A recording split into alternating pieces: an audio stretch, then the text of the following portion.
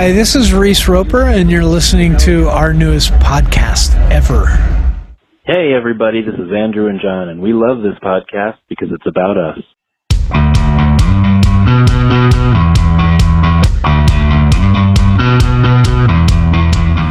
Welcome to Magnified Pod, the second season, our newest podcast ever.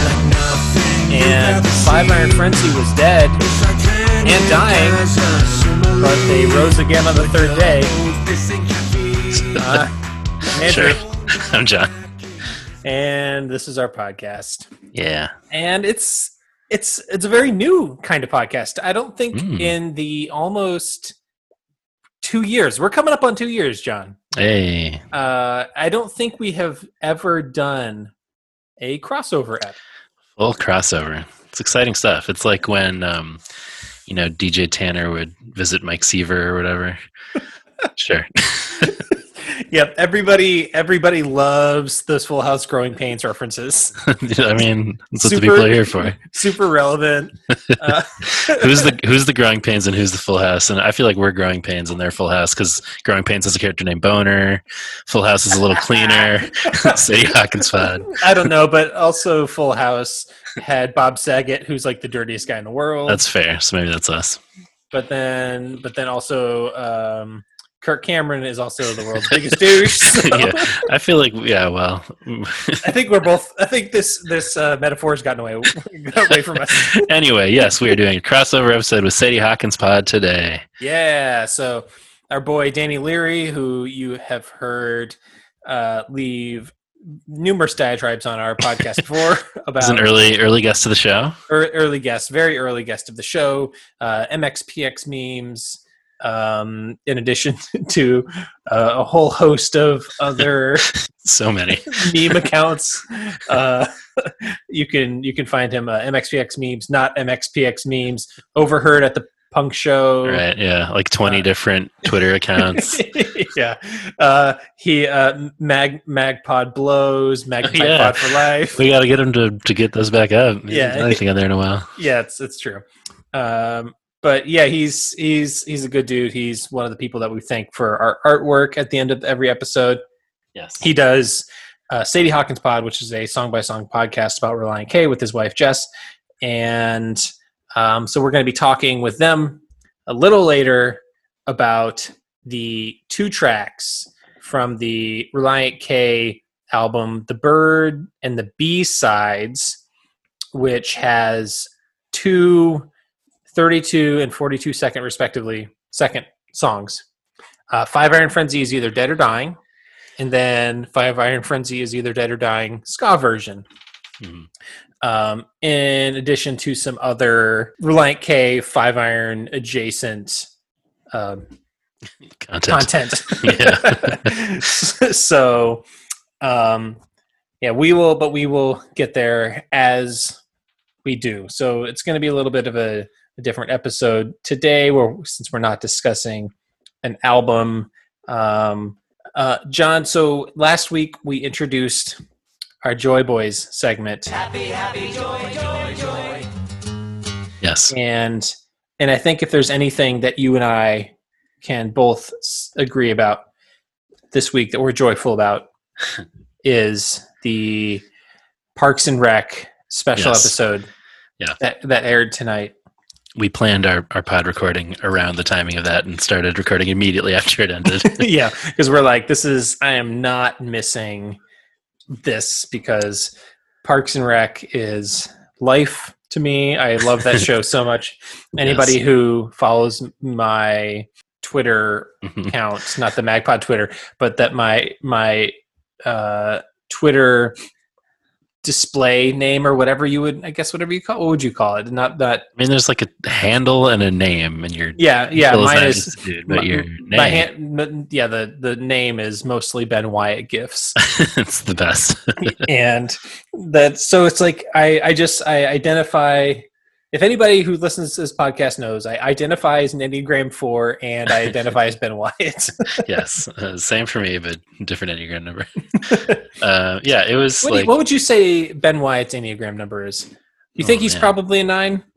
I think he's got some 9 in him. He might be a 5. Actually, no. Let's time out. I'm just gonna go ahead and fully reverse that, because as he is the opposite of conflict avoidant, because because he goes into towns and he's just like, he like tears down everybody's. That's true. So he's like aggressively in your face about like, yeah. His character kind of evolved, because that was true early on, and then he sort of became more meek, like when he lived with April. That's true. And Andy. He had to like really work up the courage to confront them, and when he did it in a Batman costume. That's true. that is true. So, but like it almost like he almost like he's compartmentalizing, because in his job he has the confidence to go in and like, because that did come back in later seasons, right? When Chris and Ben got back to doing their whole thing with when Pawnee and Eagleton were merging, and right. So this is our Parks and Rec podcast. Oh man, if we did a special episode on Parks and Rec and the Enneagram, I wouldn't mind. That's all I'm saying. Oh, that's we need to come up with a. Do you think there are, how many Parks and Rec podcasts do you think exist out there? There's got to be like millions, right? Pods and Rec. that is. That's in Recastration.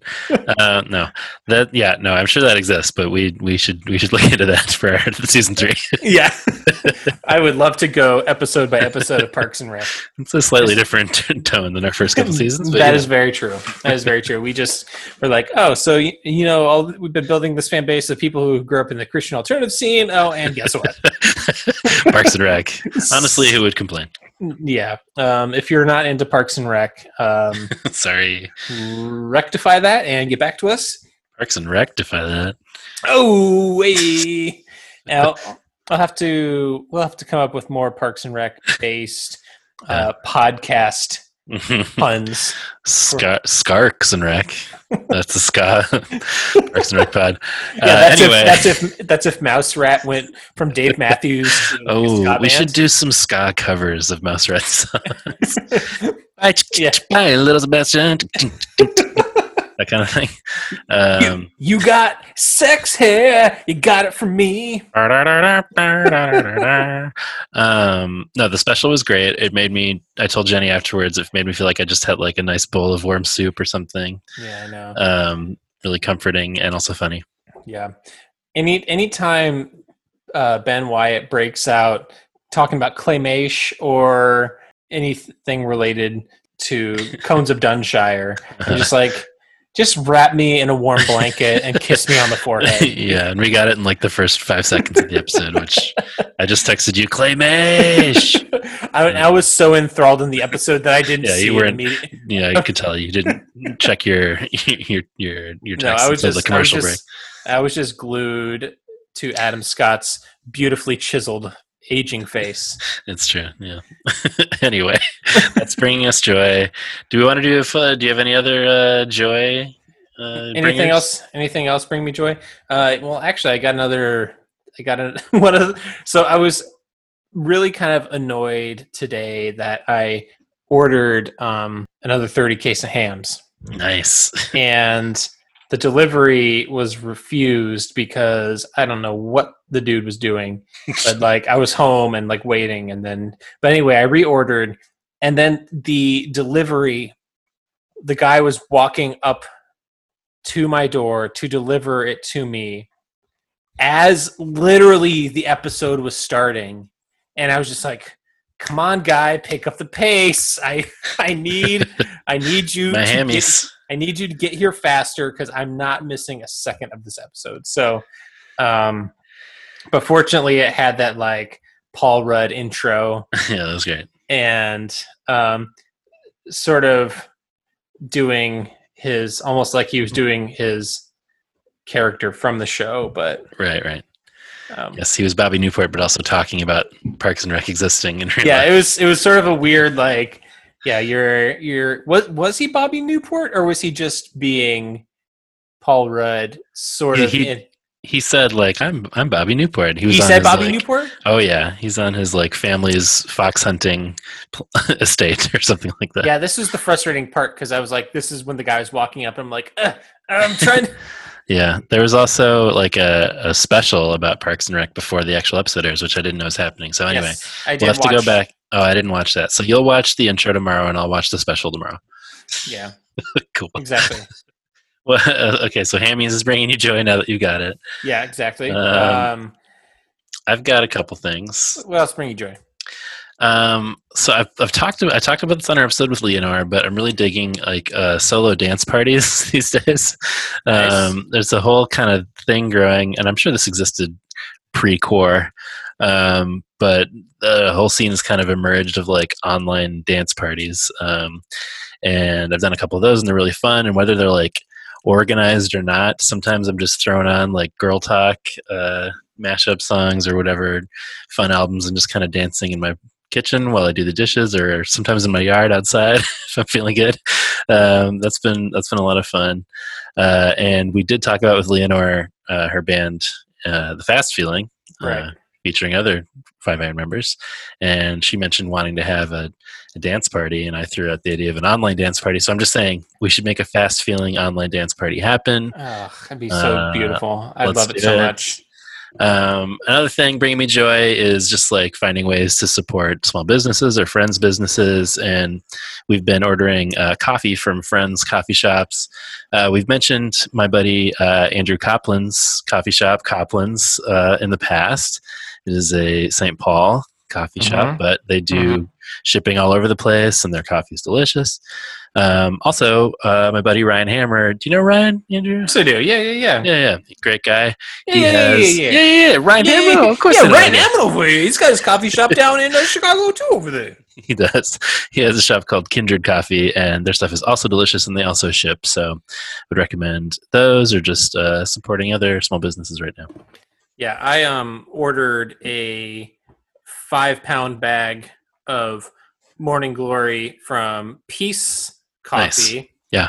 In the Twin Cities, not to be confused with Pete's Right. Coffee. This is Different. Peace, as in deuces. And yeah, so you can order from them and have them delivered as well. So hey, check out what coffee places deliver in your area and pick up a bag or two over there. Exactly. I mean, because coffee always brings me that joy. I need it more than ever these days because I'm staying up way too late like an idiot. Oh my gosh, yeah. I had a miserable night the other night, and so I these past couple days I've just been like, much like Five Iron Frenzy, into my veins. Exactly. This coffee is going. Yep. So, John, we have some first time, long times. Yeah.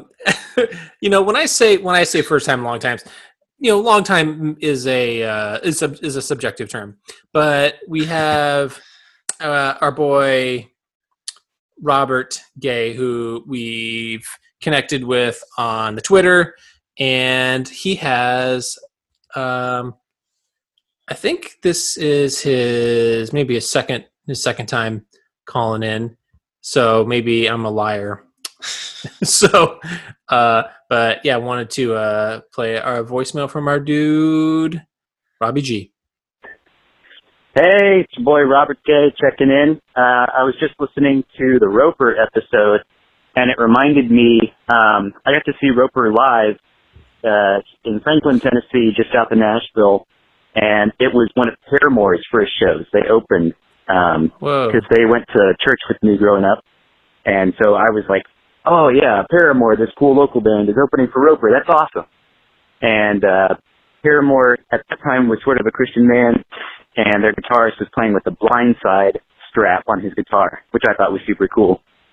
Yeah, just sharing that fun detail. It was a good set. Have fun. See you. So, yeah, and no one has ever heard from Paramore again, and Roper is huge. That is fascinating. Is. I'm just jealous in general that you went to a Roper show. Like I would very much. All these like to have had people go into like these I mean, Roper and Brave Saint Saturn had so few shows, and people are like, "Yeah, I went to one of those shows," Right? And like that is nuts to me. Yeah, no, I stan a Roper reunion, and then I had no idea, but I mean, maybe I knew somewhere that like Paramore was sort of Christian originally. Yeah. But I definitely had no idea they played a show together. That is fascinating. I would love to hear more from Robert about that. Yes, agreed. Brian from California. What's up, fellas? This is Brian from California. I wanted to share a quick story with you guys. I meant to call you guys after the Leonore episode, but I forgot. So last year I went to Back to the Beach, which is, you guys probably know what that is. Great. It was super fun. There was a booth there for Pick It Up, that ska movie, Pick Up Ska in the 90s. And I was walking around the beach looking at different stuff, on the first day, and I saw the booth, and they were there promoting the release of the movie. They were having a couple of releases. They're basically getting people to sign up for the mailing list to get the word out about the movie. It was like the week that they did the premiere in Southern California. So anyway, I walked up to the guy in the front of it, and it was, well, later I learned to be the director of the movie. At that point, I didn't know who he was. And I looked over, and Leonore is also there working the booth with the clipboard, and I kind of starstruck. The 16-year-old me came out, and now that I'm freaking 39, almost 40 years old, I was kind of going down that path of reminiscing, and I looked over, and I go, "Hey, that's Leonore from Five Hour Frenzy," and he goes, "Oh yeah, do you want to meet her?"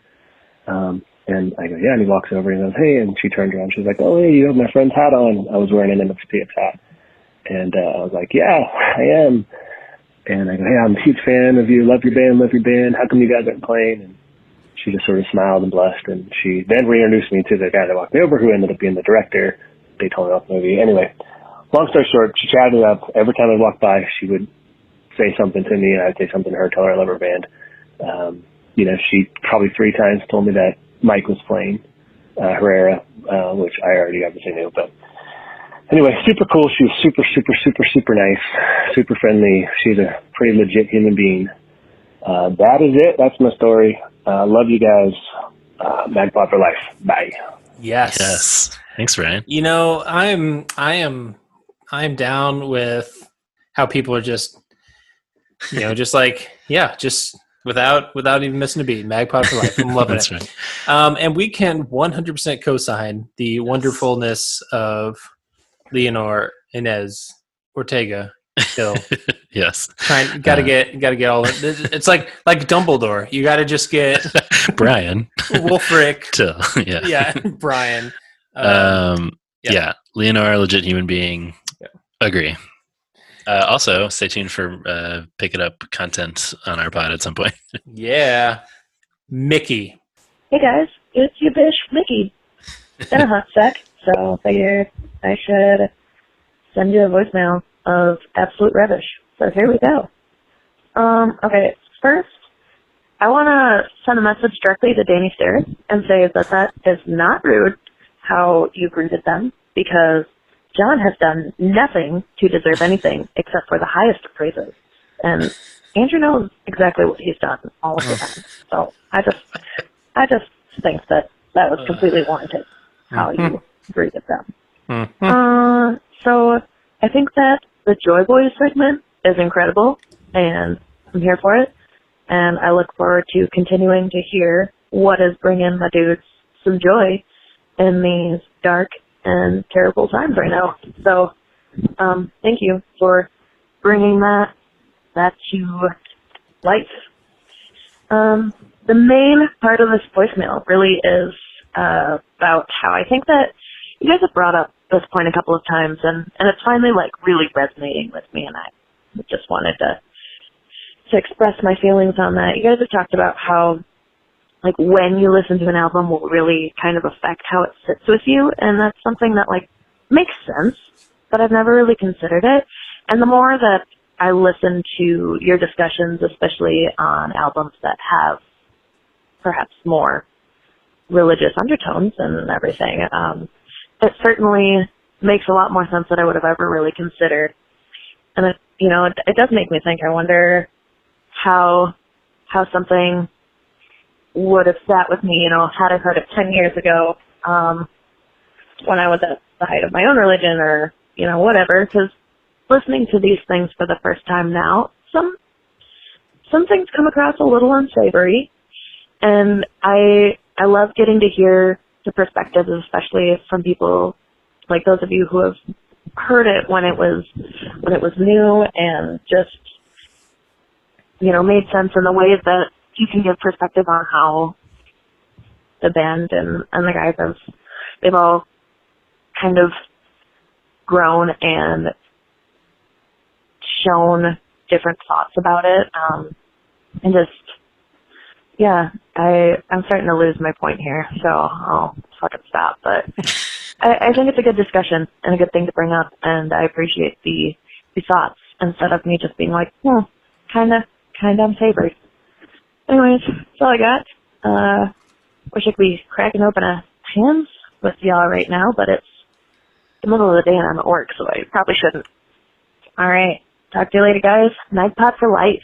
Yes. Yeah. Thanks, Mickey. Yeah. So I think essentially what Nikki is saying. Are you going to mansplain for her? Yes. I'm going to mansplain.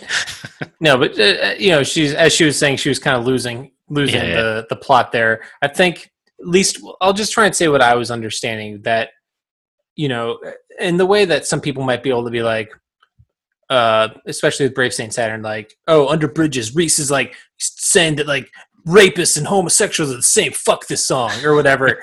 But like, is that your question of me? Yeah, that's exactly, you know how you are. Yeah. And I think trying to go into it a little deeper than just like the surface, and I feel like that's what we've tried to do the entirety of the podcast, and it's easy to just dismiss something just on its face, if it and speaking of, I don't know if you saw what I posted on the I Hate Five Iron Facebook group today. The Stereo Gum article, Dynamite Hacks Boys in the Hood paved the way for 20 years of awful acoustic rap covers. Yeah.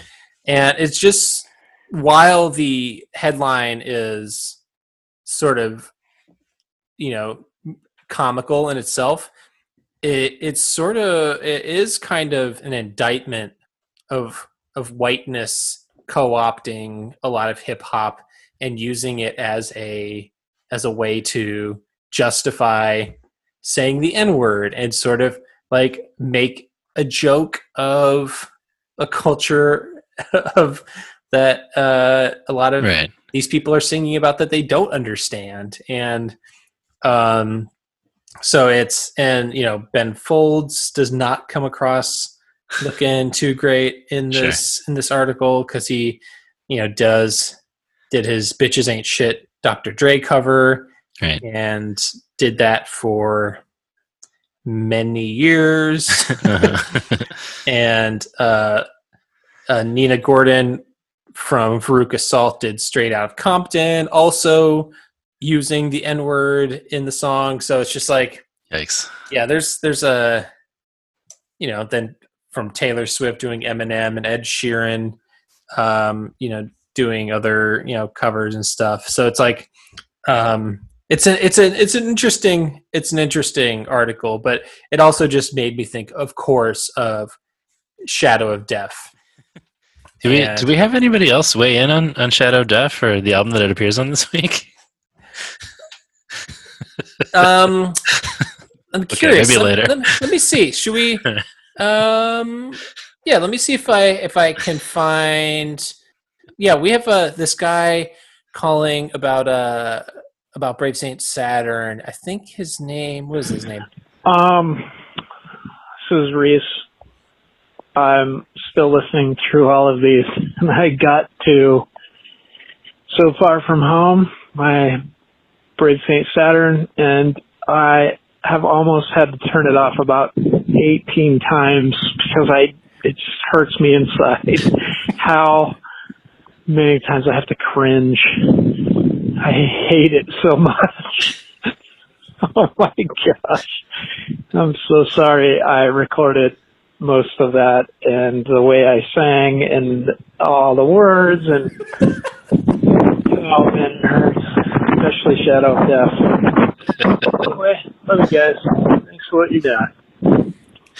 Well, I mean, thanks, buddy, but that's probably the one voicemail he left, right? Like that's kind of the end of the discussion. Yeah, let me see. This is Reese again. I forgot to say magnified FOD. Oh my gosh, I hate myself. He tries to redeem himself here real quick. This is Reese again. I forgot to say magnified pod for life. Magpod for life. That was the whole thing. I can't talk. I can't remember lyrics either, and I hate the sound of my voice. Have you heard Brave St. Saturn, So Far From Home? It's the worst piece of garbage. I hate it. Okay, Magpod for life. But that was the end of it, right? You didn't have anything? I don't think you said anything else. Hey, everybody. It's me again, Reese Roper. Oh, my gosh. Still listening to the Brave St. Saturn episode.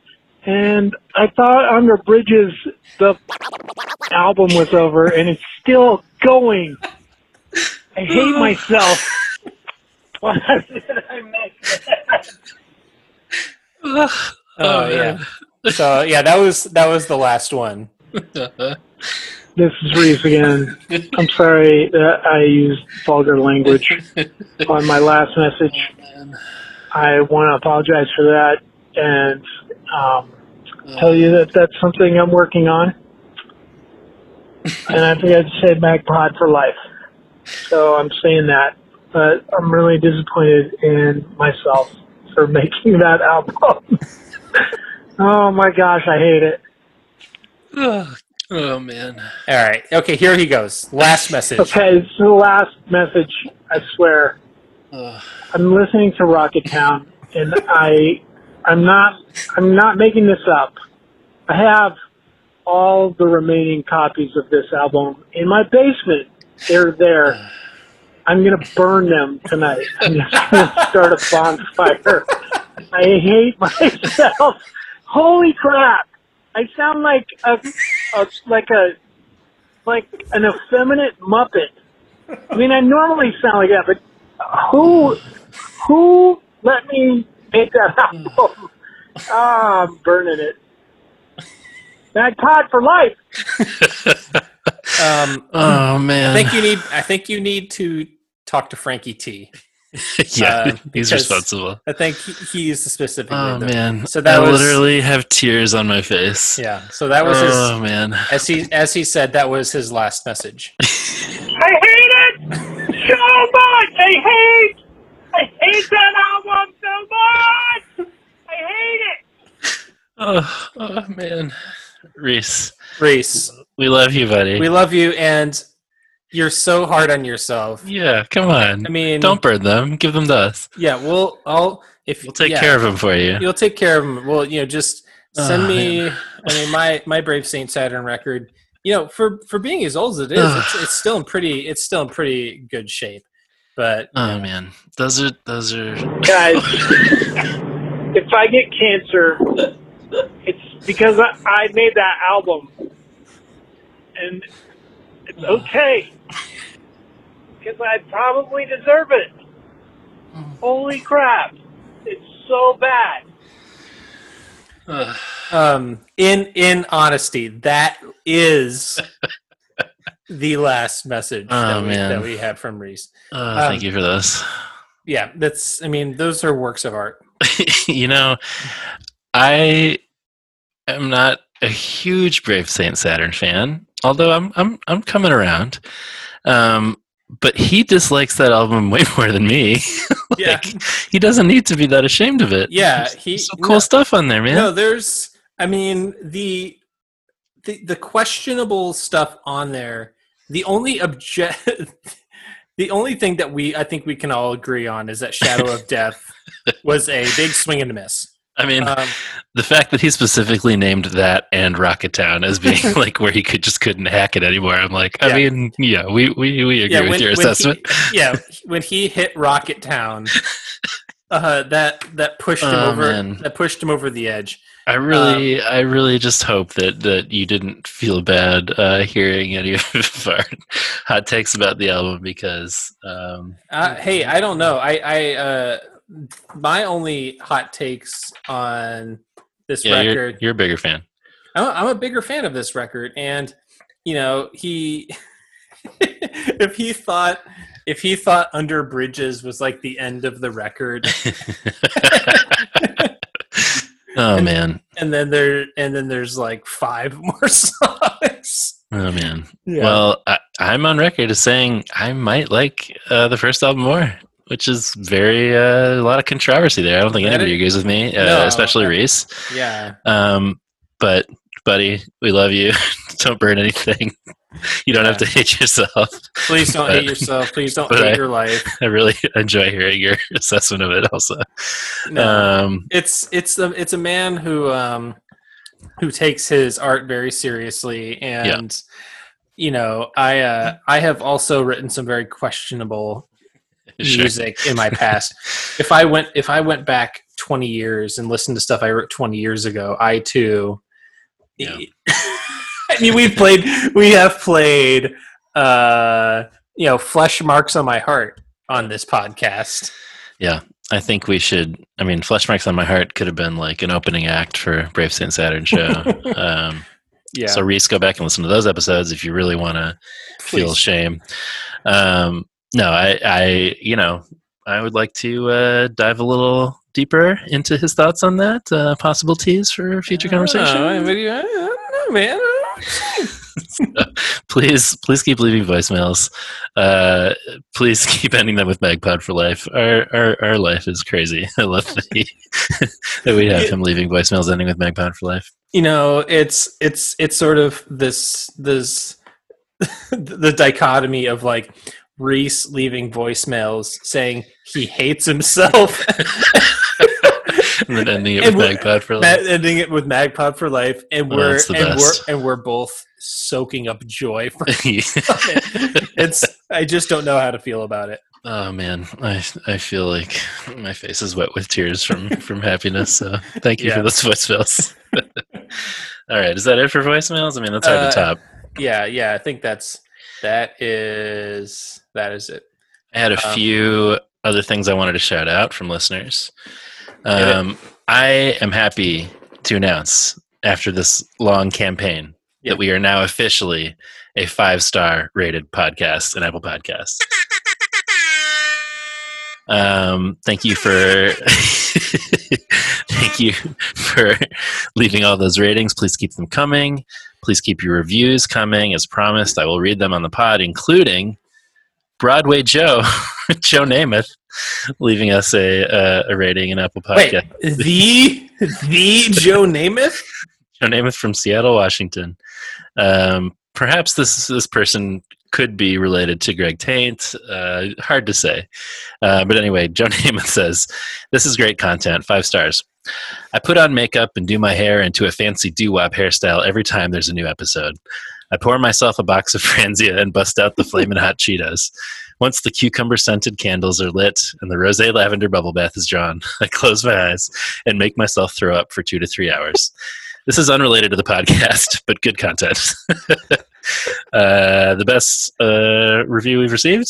Yes. So thank you for that, Joe. Yeah, I mean, it's... NFL star Joe Namath, just really huge fan of Five Iron Frenzy. I didn't know. Yeah. Got to get him on the pod. You gotta get him on the pod. Also wanted to shout out a couple of listeners who sent a couple things in. Aaron Anderson, I joked a couple weeks ago about how like in the future post coronavirus we'll be like recording in an abandoned factory doing like a Starflyer 59 season. Right. But we did hear from somebody who has in fact started a legit Starflyer pod. Aaron Anderson started the podcast Blue Collar Love, a Starflyer 59 retrospective. And he interviewed our boy Bob Moon. Check out our previous ep with him. He interviewed Frank Lenz from the band. Pretty legit. So, yeah, check out Blue Collar Love. Also, our boy Adam Cave Johnson. He shouted us out on his new Distant Geeks podcast, where they talk about video games and TV and movies and other geeky things. We also, our boy Bill Shannon sent a message, and this is amazing because last week we did I did this quiz about Marvel characters. And he said, I have one of the comics that has Flag Smasher in it. Ooh. Funny thing is, I sent the last page to Reese last year. Wow. I think that what Cap said was still relevant. And he sent me a picture of the cover of the Captain America. Yeah. And it looks so badass. Flag Smashers jumping through the American flag. And ooh, you want to read this Cap monologue? I'll read this Cap monologue. It says, "People, I'd like to apologize for what happened here. I'm afraid that whenever I appear in public, there's a chance that somebody who doesn't like what I stand for will strike." What did you think of all the junk that creep was saying, Cap? I believe my opponent was wrong. There's nothing harmful about having a sense of national identity or ethnic heritage. America is made up of a multitude of different ethnic groups, each of which has had its own part to contribute to American culture. Be proud of your heritage, but never let that pride make you forget that beneath it all, we are all human beings who have the same wants and needs and deserve the same respect and dignity. At least that's how I see it. I swear after this, I'll never make a public address again. Yeah, he thinks that last part. Yeah, he thinks it. It's a little thought bubble. Damn. That is the Flag Smasher content I'm here for. Yeah. And it looks like Flag Smasher is bleeding out on the ground. Well, Cap's got to do what Cap's got to do. Yeah. Man, I love Captain America so much. The history, they really do some complex things with like propaganda and nationalism. And anyway, Bill Shannon. Bunch of Nazis. Yeah, exactly. Bill Shannon is really the MVP of sending us content lately. I feel like we need to give him also like some sort of like trophy. Shout out cred at the end of each episode with all the content that he's been providing lately. Exactly. Yeah, that rules. I mean, I love that. I love. We might have to post that picture on our Instagram just because it's such a badass cover. Yeah, it is really cool, man. Go back and listen to our previous episode for more Marvel thoughts if you want to check that out. Okay, did you get to Winter Soldier yet? No, not yet. I've watched. What did I do? No, I'm only up to Iron Man 2 or something. I watched Iron Man 3. I watched.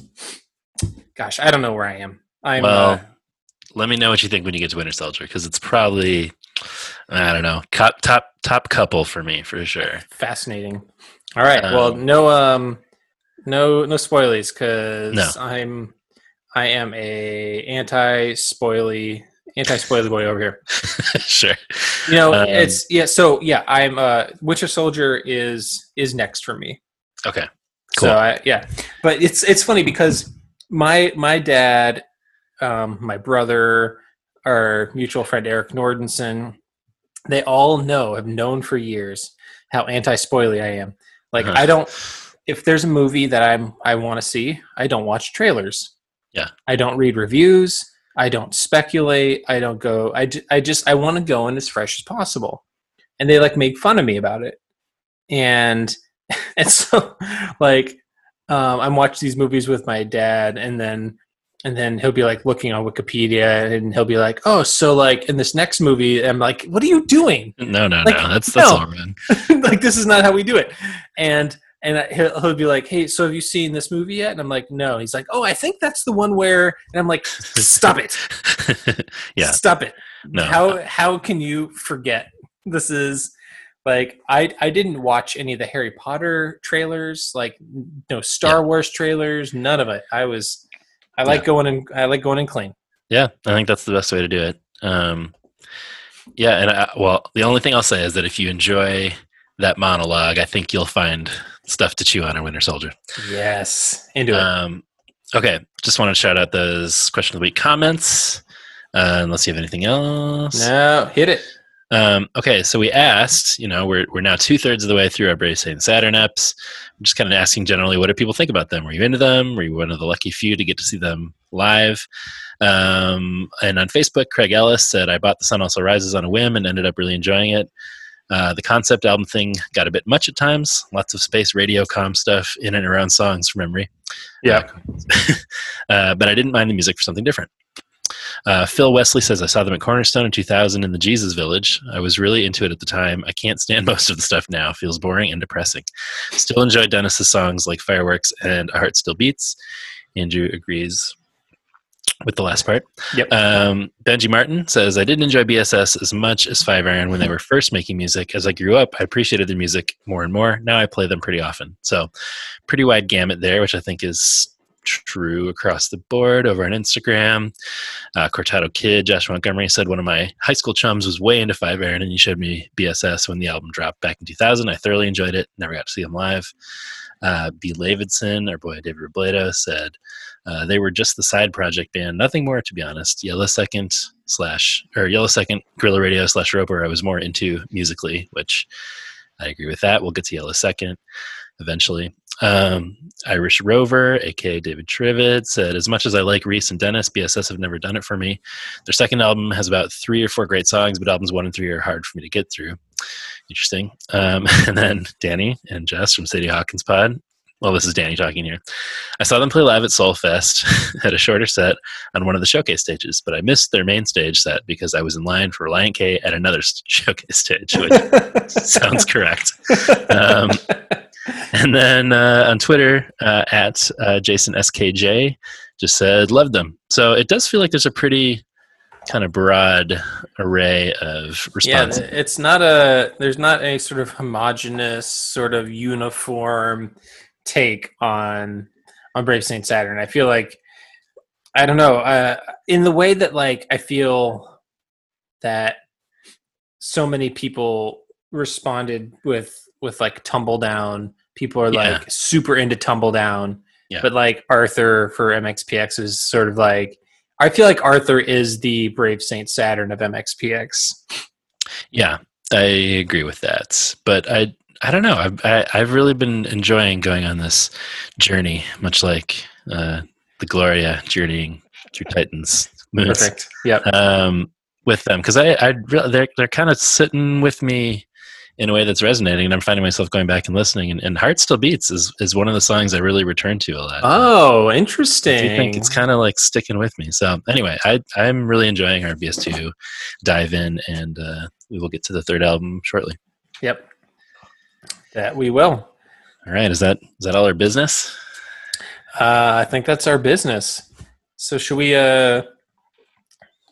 phone up Danny and Jess away? Let's do it. Get him on the Get him Sadie on the horn? phone. I don't know. Sadie line.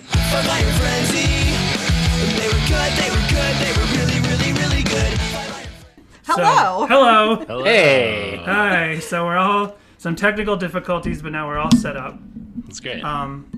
So most important thing, as we all get settled and get ready to record and get ready to do this episode, what are you guys drinking? Because I've got Knob Creek right here, Knob Creek and water. Oh, Got that's a little Lefroy. Yeah. that's those are some hefty pours you guys have. Yeah. There's water in there. I think it's There's mostly water. it's Yeah, more mostly water than. Hey. There's no water in this one, baby. I'm drinking a hashtag weird beer, which is normally John's deal. It's called Fresh Ink. And it's an imperial kettle sour with black currants and blackberries. Nice. So, yeah, I just got a delivery moments ago of some whiskey, but It's a great sentence. yeah. The man who brings me my alcohol is certainly one of the most important people in my life these days. Oh, alcohol, man. Alcohol, man, please another. we're going backwards in time when it comes to like it used to be Right. you had an alcohol man, you had a milk man, you had an egg Right. man, Yeah. and then now everyone and grocery stores before the invention of the supermarkets used to be you'd go in and tell the guy what you wanted, and he'd Yeah. get it from the storeroom. So we're all going back, and that's what they're talking about doing in California soon. I don't know if that's really going to happen, but they're talking about it, like making all grocery stores curbside pickup. So we're going backwards in time. Yep. I Sorry mean, about those beaches and parks, guys. Yeah. Yeah. Buffalo. well, I mean, you guys have nice weather That's true. almost year round. So like Right. for us, especially me in Minnesota, I have such a small bit of time where I can really enjoy the weather Yeah. and I'm just watching it slowly just slip from my fingers. Oh, Yeah. the worst. When we lived in Chicago, it was one of the coldest summers of the recent history, Yeah. and so we didn't even really get to enjoy the Chicago summer. It was 2012. Yeah. I'm glad that you made it to Superdog, though. Yes. Yes. Or you said you were drinking out of the glass or something on the Yeah, Yeah. we went to Superdog a couple times because Yeah. there was also the one in Wheeling, which was a lot closer to us. So where we did went you guys there. live? I forget. Northbrook. Northbrook. Okay, Yeah. yeah, right. Just a flourishing community of diversity and Yeah. And old people that like to go through stoplights and Oh, yeah. Yeah. Classic Northbrook. Well, I learned that Jeff Garland, the actor, his brother is a rabbi in Northbrook. And I was like, oh, fascinating. I heard that on Mark Maron, and I'm like, oh, we live there. Interesting. I know that reference. So, Five Iron Frenzy. So here we are, joined on Sadie Hawkins Pod by Magnified Pod. Yeah. Finally. yes. Worlds uniting. This has been a long time coming. I feel like we started talking about this when you guys first launched your Right. podcast. Which has almost And- been a year. yeah, before we Yeah. even launched our second season, we were Right. You had talking announced about it. Yeah. Yeah. Yeah. I mean, name And- a more iconic team up. I'll wait. I don't know. I don't know. Andy Verdecchio and Matt Thiessen. I don't know. That was a pretty. That was a pretty. That We'll was get a, there. We'll get Did there. you guys find something, or I don't know what that's in reference to? No, the Tea Party. amazing, Tea Party sketch. Oh yes, Just wait. yes. well, yeah. You haven't seen that yet, right? No. Okay. So so Jessica, luckily we're doing this on Zoom, and you can see just who is who, right? Yes, I can see who is who. Because Jessica's never really listened to your podcast. Oops. Rude. Rude. This is the Danny, second time this has happened. I know. It's like just a live It's called- bus toss. Yeah. That's a weekly. You guys have segments. You have your games, and you have the five. We have the bus toss with Danny. Yes. Sure. Yeah. I mean, I know she's not a huge MXPX or 5-iron fan. I get it. Yeah. Yeah. I mean, Reliant K is in her wheelhouse, and Yeah. Jess, always on the table. If you want to do a spin-off Weird Al podcast with me, Yes. then that's always an option. Yeah. There's a robust Weird Al podcast community I've discovered. I don't doubt Really? that. Because I just listened to one. It's like the Weird Alphabet, where they go alphabetically, and they're here in Los Angeles. I've never communicated with them. I'm just saying they're here. But then they have other people from other Weird Al podcasts on their podcast all the time, and I'm like, how many more Weird Al podcasts are there? That doesn't surprise me at all. I feel like the Venn diagram of podcasters and Weird Al fans is like pretty substantial. Yeah. If you're even comedy podcast adjacent, you're gonna have somebody who's like a giant Weird Al fan. I think that's just the odds are in your favor. Yeah. Well, Jessica had saved. We did our opening part, but Jessica decided to save this for when we all got together. You wanted to talk about how you feel about Fire and Frenzy, right? And where your fandom is. And Again, with throwing me under this the bus. is. You said this is not throwing you under the bus. This is putting you on the bus, saying, "Here's the bus, honey." This is you. It was scheduled. You said you wanted to talk about. So Jess, I just want you to know Reese listens to our podcast. So tell me how much you hate his band. No, actually, I like Five Iron Frenzy. I prefer them live because they play a little faster and a little more rockin' live, and I like the Canada song a lot. That's like the only song I listen to. But she only listens to. There happen to be two. There's that's on both live albums, so she gets to listen to either of those. But then she'd hear the studio version, and she'd be like, "I don't like this one." You know what's interesting? I'm gonna side with Jess here for a second because we did when we covered All the Hype, which is not a record that John and I are kind of lukewarm on in general. That there are some songs on there that we really do enjoy, but some of the songs on that record have become live staples that I really enjoy live. But if I'm gonna throw on a Five Iron record, All the Hype is probably not going to be it. But when those songs come on at the live show, I'm like, all right, I'm into it. Yeah. So see, you're supported. I very much enjoy them live. Yeah. So I do want to say that. Yeah. We've seen them live. I've taken Jessica to see Five Iron Frenzy live multiple times, but there have also been times where fate has stopped her from going.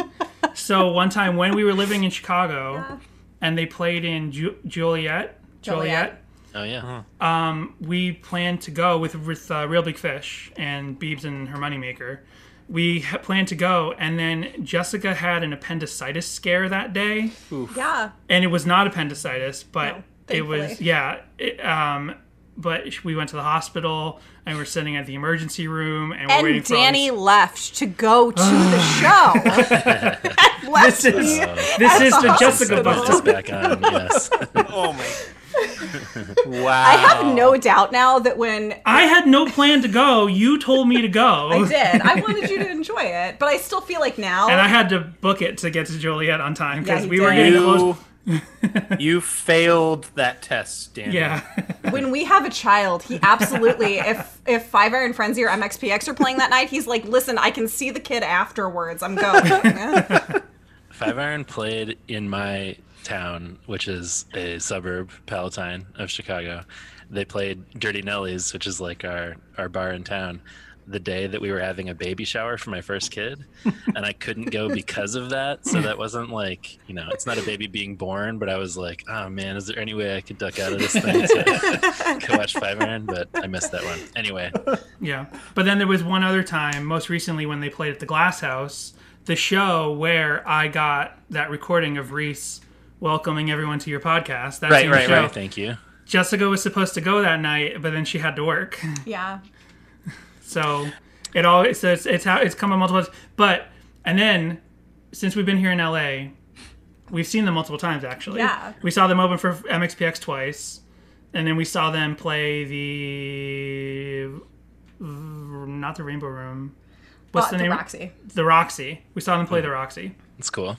Yeah, so she has seen them, but not as many times as I have. Yeah. All right. So you're both huge fans. Yes. It's kind of nuts.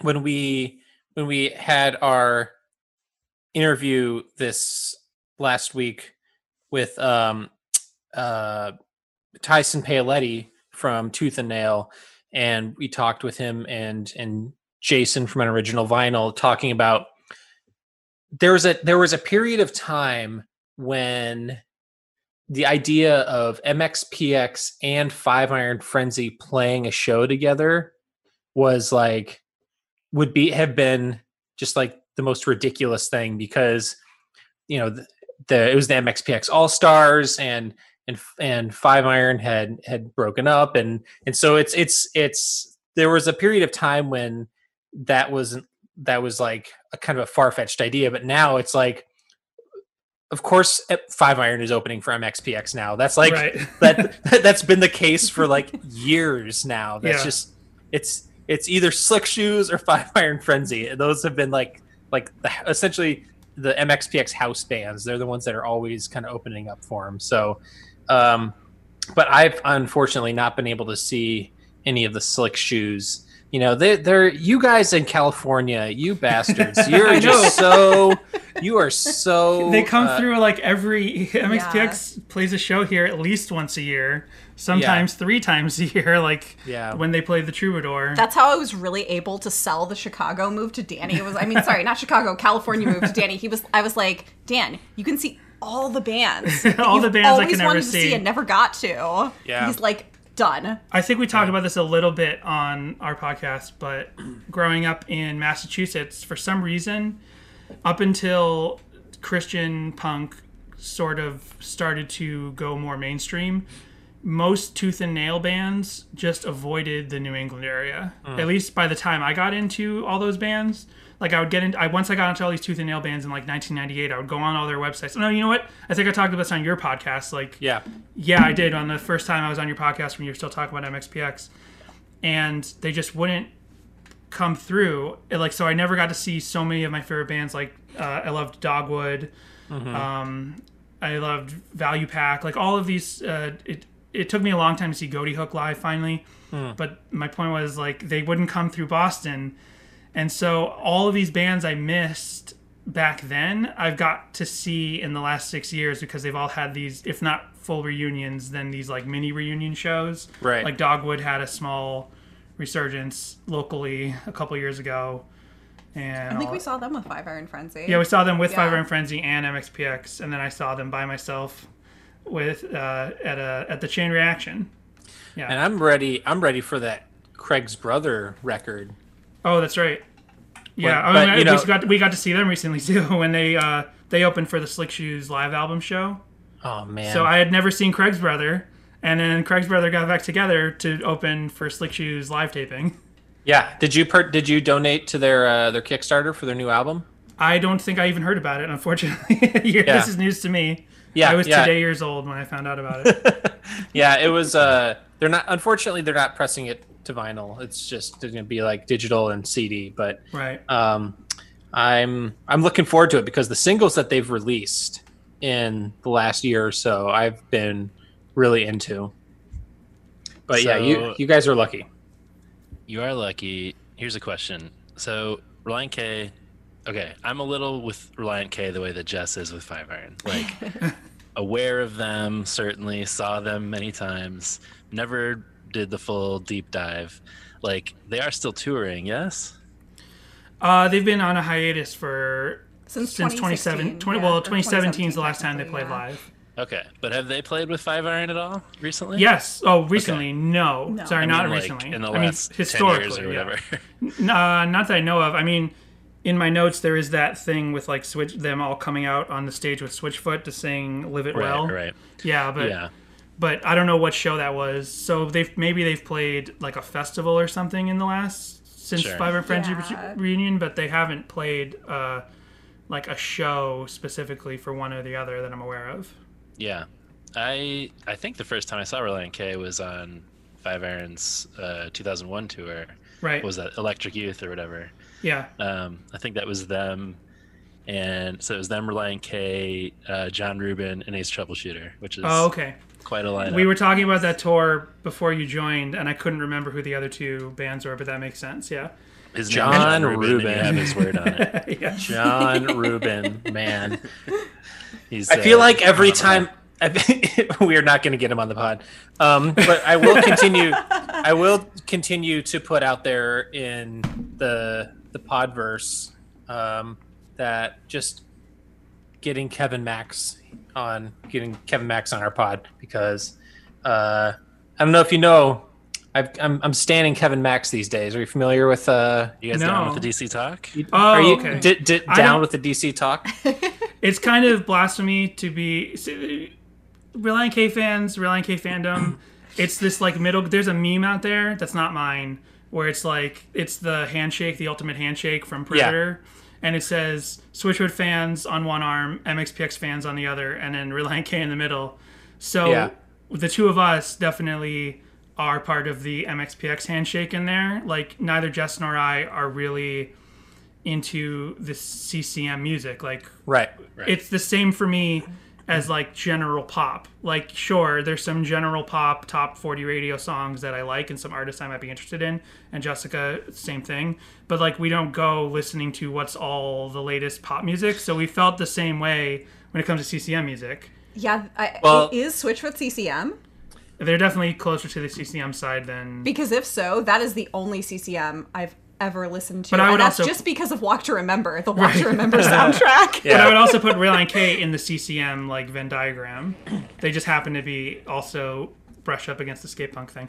But well, sorry, you need to check out Kevin Max, because he has broken off in a serious way from the remaining DC Talk kind of theology and ideology, and he has gone like way left and like very progressive, and he's like in our conversation, the reason he's kind of come up lately is because we've been going through Brave Saint Saturn, and we've always been sort of, we just did The Light of Things Hoped For, and which has more of a space theme than the first Brave Saint Saturn record. And one of the things that John was lamenting, he's like, it's just kind of like hoping that there were more bleeps and bloops and not so much Matchbox 20 vibes.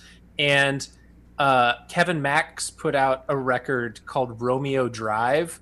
That's he loves those bleeps and bloops. Oh man, it's like this futuristic, like electronic bleepy bloopy record of like in the future, like 2079 or something. I'm like, this is the guy that was in DC Talk? This is blowing my mind. This sounds great. It is great. Check it out. You should check out his Twitter thread just for a window into that. Anyway, this is not talking DC Talk. But I want to. I did want to marry our one other thing that we were just talking about. One of our new listeners, actually, this guy, Robert Gay, he played trumpet with Matt Thiessen and the Earthquakes. Right. He DM'd us. You told him to contact us, and he DM'd us, and I just replied to him, but we didn't even start talking yet. Yeah. So I was like, man, you're welcome. Get him on the pod. Get him on the pod. He's a Cedarmont kid, played with Matt Thiessen. He's like kind of more in your... in your fandom in that area. If he was, he probably has some Matt Thiessen stories, I'm sure. Yeah. Anyway, but let's get. I want to ask you guys how, John, you were sort of touching on it, and I want to know about what Andrew thinks as well about your experience with Relient K. Did you say everything you wanted to say about that, John? I feel like you did, but then we went off on something else. No, more or less. I mean, I think what you're asking is, when did I first hear of Relient K? Yes. When did you first hear of Relient K? I'm sure it was the late 90s, but I don't think it was... I'm sure I was aware of them when I saw them in 2001. Maybe I'd even seen them before that, but that seemed kind of like the height of their, maybe, tell me if I'm wrong, but that seemed like when they were kind of at the peak of their relevance in the scene. Maybe not. It depends on what scene you're talking about, because I would say in the sort of like Christian festival youth group scene, like and that's not something that I think that when they got big with they were suddenly in Hot Topic, and they were sure. That's they got and they were on the radio. Yeah, and that was 05. They got signed to Capitol Records for their 5th album. They got. I was talking about this before you joined us, that there's a parallel to me with I've brushed on this a little bit with MXPX meme stuff, but I have very specific theories about the relationship between MXPX and Blink-182, and that is that MXPX was a bigger band than Blink-182 up until Dude Ranch came out, and that chronologically, people don't necessarily think of the fact that Life in General came out 2 years before Dude Ranch. So in my personal estimation, MXPX was a bigger band for that 2 years between Life in General and Dude Ranch. Yeah, maybe that's fair. Yeah, Blink-182 always had like a proper major behind them, and then MXPX didn't actually have a major behind them until Dude Ranch came out. So it just depends on your measure of which band is bigger. But there's a similar thing that I would say with Relient K and Five Iron Frenzy, that Five Iron Frenzy seemed at the time to sort of like, what's the word I'm looking for? Sort of like take on Relient K a little bit as like a band that they kind of helped with, you know, taking them on tour and kind of helped them find an audience. Like mentor. Mentor, yeah. And so especially with the Electric Youth Tour and like multiple festivals that I remember them both playing at, just Soulfest. I talk about Soulfest all the time, just Soulfest and other ones that I would hear about online. But my point is, Five Iron Frenzy was bigger than Relient K while Five Iron Frenzy was around, but then Relient K got bigger than Five Iron Frenzy was when they were originally around. Okay. Yeah, I think by the time they like crossed over or whatever and got bigger, I was already kind of checked out of the scene, so probably not paying as much attention. But yeah, for sure the album that I know the best is The Anatomy of the Tongue in Cheek. Right. And I distinctly remember being in like a church maze / haunted house thing. And a hell house? Well, it wasn't a hell house. It was more like we were crawling around in these tunnels and they were piping in Sadie Hawkins dance through the maze. And I'm pretty sure that experience earns me like 20 points in Christian 90s bingo or whatever. But like, yeah, that's I feel like Sadie Hawkins, I mean, there's a reason you chose the name of your pod the way that you did, but I feel like Sadie Hawkins dance was definitely like the height of my awareness of Relient K. So that's kind of where my story ends, I guess. Okay. My story began with the very first record. So when that came out, because that's me too. Yeah, I mean when it came out, I was in high school in 2000 when it dropped, and I was super into it, and I was with Relient K through Five Scored and 7 years ago, and they kind of lost me with that record. With Five Score? Yeah, and I know you guys have talked about. You've covered some of the songs on that. You're not into thrash metal? Come on, that's their metal album. I'm completely understandable. Completely understandable. There's some. It's so the record. Matt writes. It got so syrupy and cheesy and like.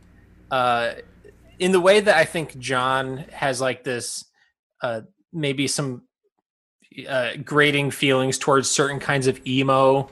There's a particular kind of pop punk that I'm just like, oh, just calm down, Matt. You just like, especially like, you know, the song like Must Have Done Something Right or something like that. But like there's some like Come Right Out and Say It or. You know, they're fine, but the album in general is just like, it was too glossy, too poppy and syrupy for my liking. That's basically what I was going to ask. Yeah, for sure. Yeah, I you know what? This just popped in my brain, but did you guys ever listen to Reggie in the Full Effect? Sure. Yeah, there was a similar trajectory, and I actually called it before it happened, where. I was into Reggie I was a Get Up Kids fan first, and Get Up Kids is obviously a very earnest band. But then when I heard those first two Reggie in the Full Effect albums, I loved them because they're goofy, but they also have like, you know, they go back and forth. He goes back and forth between like, you know, some earnest songs and goofier songs. And then I called it to my friends. I'm like, watch. What the album that ended up becoming Songs Not to Get Married To. I was like, watch whatever that album's going to be. It's going to be mostly earnest. And I was absolutely right. There are still a couple of joke songs on there. There's still a couple of his character songs. But everything in between is like really earnest and of a certain type. This isn't exactly what you're saying, but I feel a similar trajectory where it's like they, you know, Relient K was... They could have earnest and serious stuff, then they had their goofy stuff. They were sort of more dynamic that way. And then with Five Score, we were talking about it recently. We were talking about it with our song last week, where I was like, by Five Score, they become a little bit more serious and Did they freeze? No, you didn't freeze. No. You are all just moving. enraptured. You are all holding so perfectly still. I'm hanging on every word of this.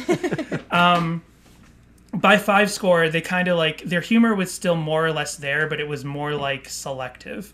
Like where Right. they were a little goofier and more fun and more enjoyable and more for the nerds out there. By 5 score, they became just like more of a. I don't know yet because we're still digging into that album, but I'm like, was it a thing where they were like, this is more palatable to the world at large who doesn't know where Relient K has come from up to this album? Yeah. They Right. definitely said it was their, like, of the time, it was their most poppy album. And then from there, they were like, but we promise the next record will be a rock record, was kind of how they put 5 score out there. Right. And was it? Was That that would- wait? The next record was "Let It Snow, Baby." Forget it, not slow down. Technically. Forget Not Slow Down. Slow Okay. Down, yeah. Well, and then I have a theory that Forget Not Slow Down which is kind of their masterpiece. it's kind of their masterpiece in terms of artistic achievement. It is more of a rock record. It is more artistic. You know what I Yeah. mean? It's like less concerned with pop appeal, but it actually works for that reason. It's probably got more mass appeal for that reason. But then I have a theory that Bird the B-Sides is actually a secret low-key full-length album because half that album is new material. You look at the cover of that and you think, oh, B-side collection. But then you look at the credits and you're like, 50% of this album is a brand new album that they recorded in the same session. So I believe that Bird and the B-Sides is a full-length, the first half of Bird and the B-Sides is a full-length album that for whatever reason, they were like, we don't want this to be our canon 6th album, so we're going to pretend it's all a B-side collection. Interesting. Yeah, Which brings us to today's episode. that's right. Then as the album, that's right. So, so what do you guys think of the song Five Iron Frenzy is Dead or Dying? And when did you first hear of the song Five Iron Frenzy is Dead or Dying?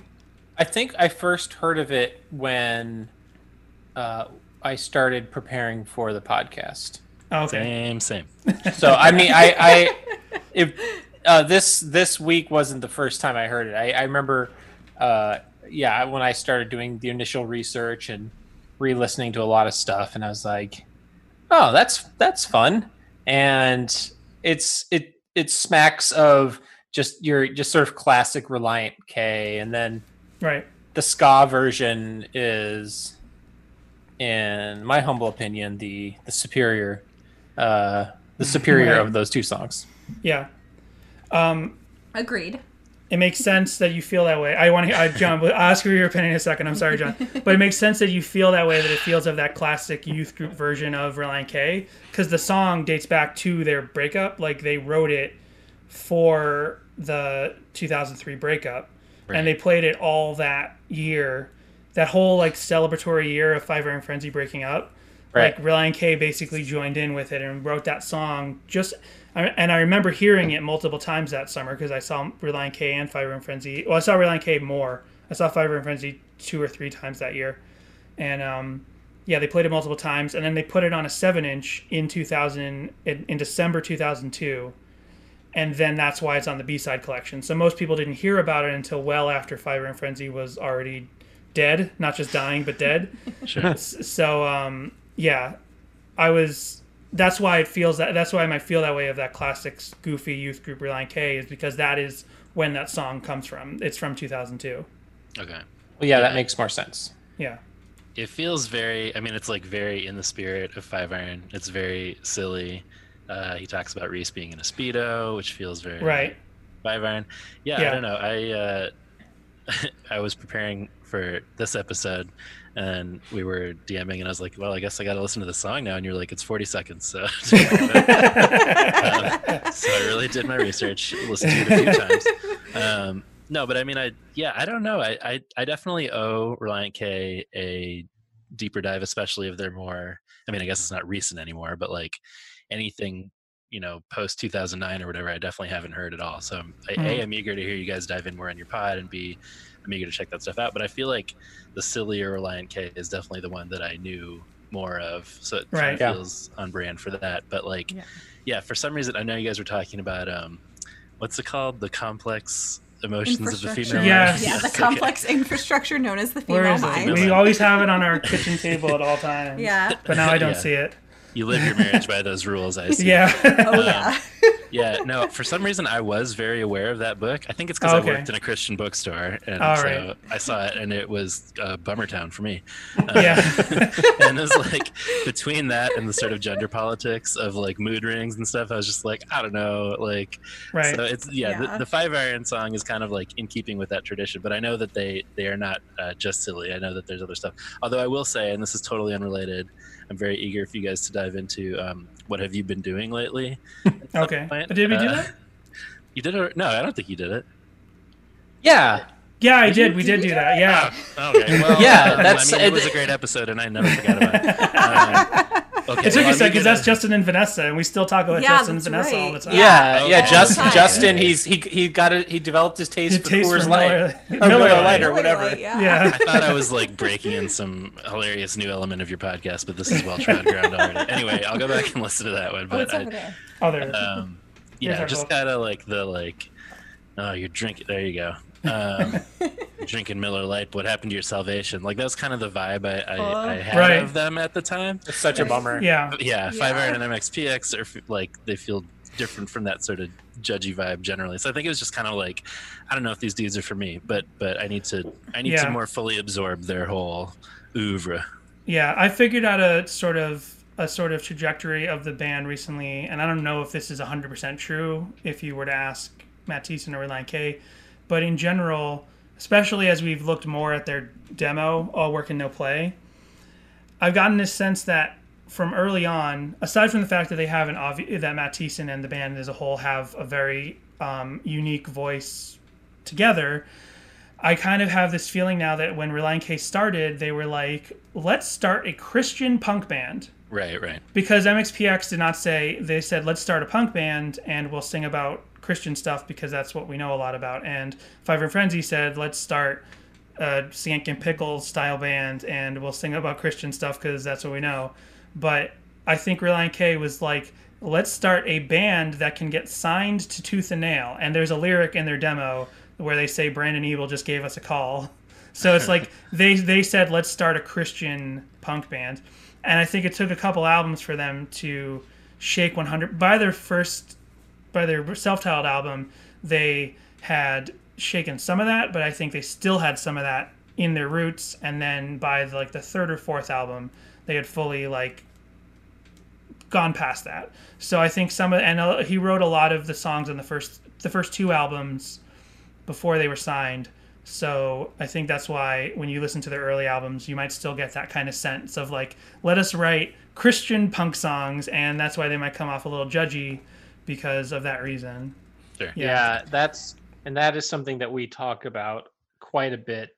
The especially with 5 Iron, the pointing the finger at yourself rather than the pointing the finger at everybody else and what, and that's what I think a lot of that early Relient K stuff was, my girlfriend and Right. what have you been doing lately, and things that are just like, you're all sinners and you've changed, man. What it's just like, just makes you feel kind of like it's for one particular kind of audience, and because there aren't going to be too many non-Christian people that are going to listen to that and be like, oh yeah, I can really identify with this. Right. It's just like, as opposed to, some 5 Iron MXPX songs that they're just bangers because they're Right. bangers.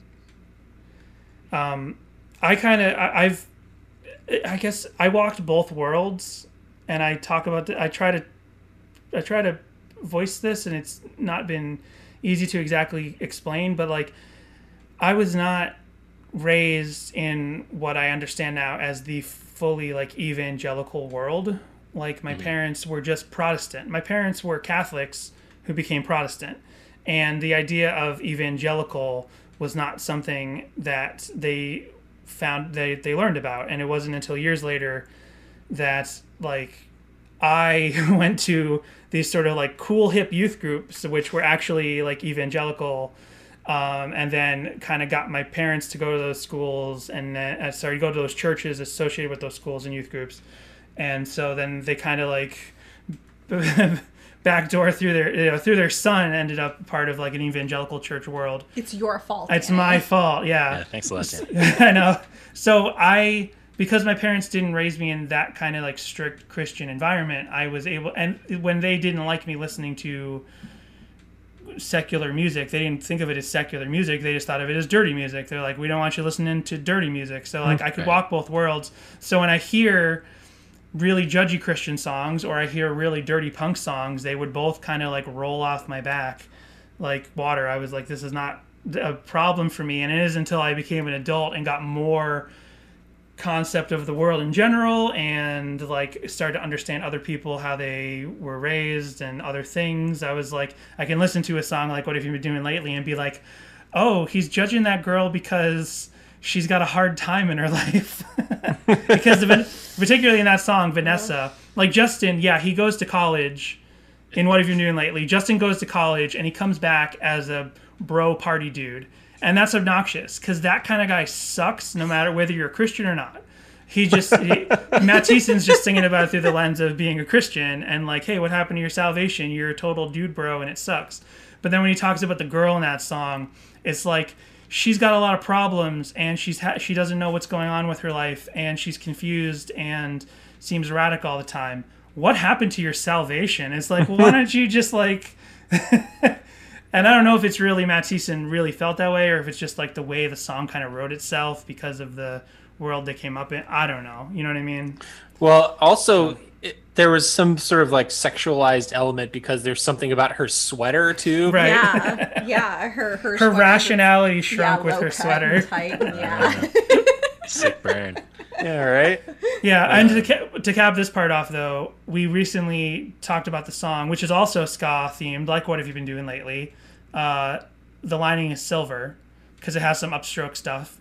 And we realized that song, in our opinion, is about deciding not to judge other people any longer. Because the lining that's silver he talks about, a bunch of like fan videos we found, people thought like the lining is silver is just about like, hey, life's not so bad, the lining is silver. But when you actually dig into the song, the lining is silver is people, and he's singing about how no matter what choices people make in their lives, their lining is silver. All our lining is silver. We're all gold. We're all worthy of love. Including, he's turning it in on himself in that 5-iron way, and he's looking at people and their mistakes and saying, I don't need to judge that any longer. So I think, and that's on this album that we're talking about, Burden the B-Sides. So like this album is kind of a turning point in that theme for that early version of Relient K. Okay.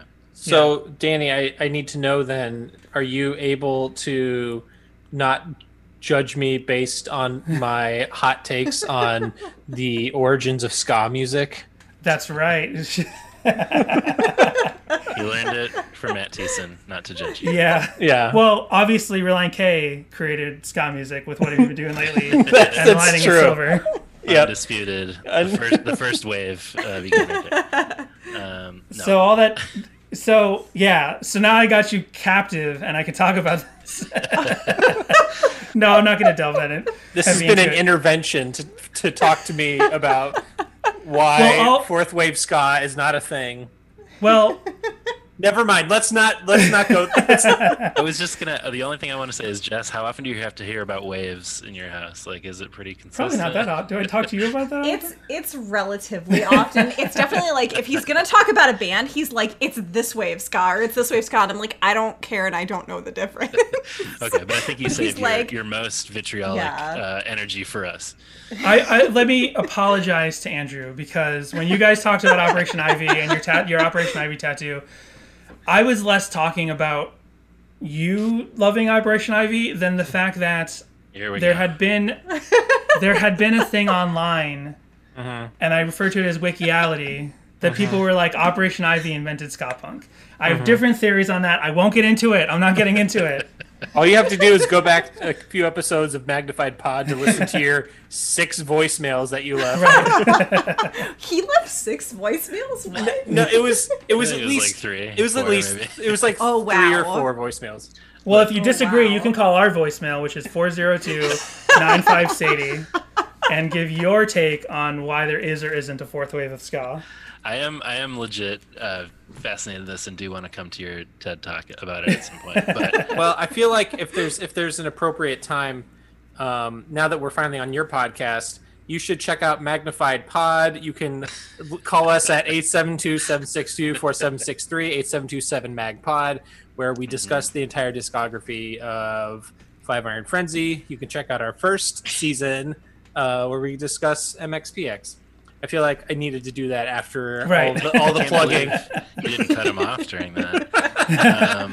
Well, I can edit that right out for our version. Yeah, that's true. Or bleep it. We bleep stuff, so. Brady, if you like Five Iron or MXPX, head on over to our pod and give us money. Anyway, what were we talking about? I think we're finally going to get to talking about this song. We talked about it a little bit.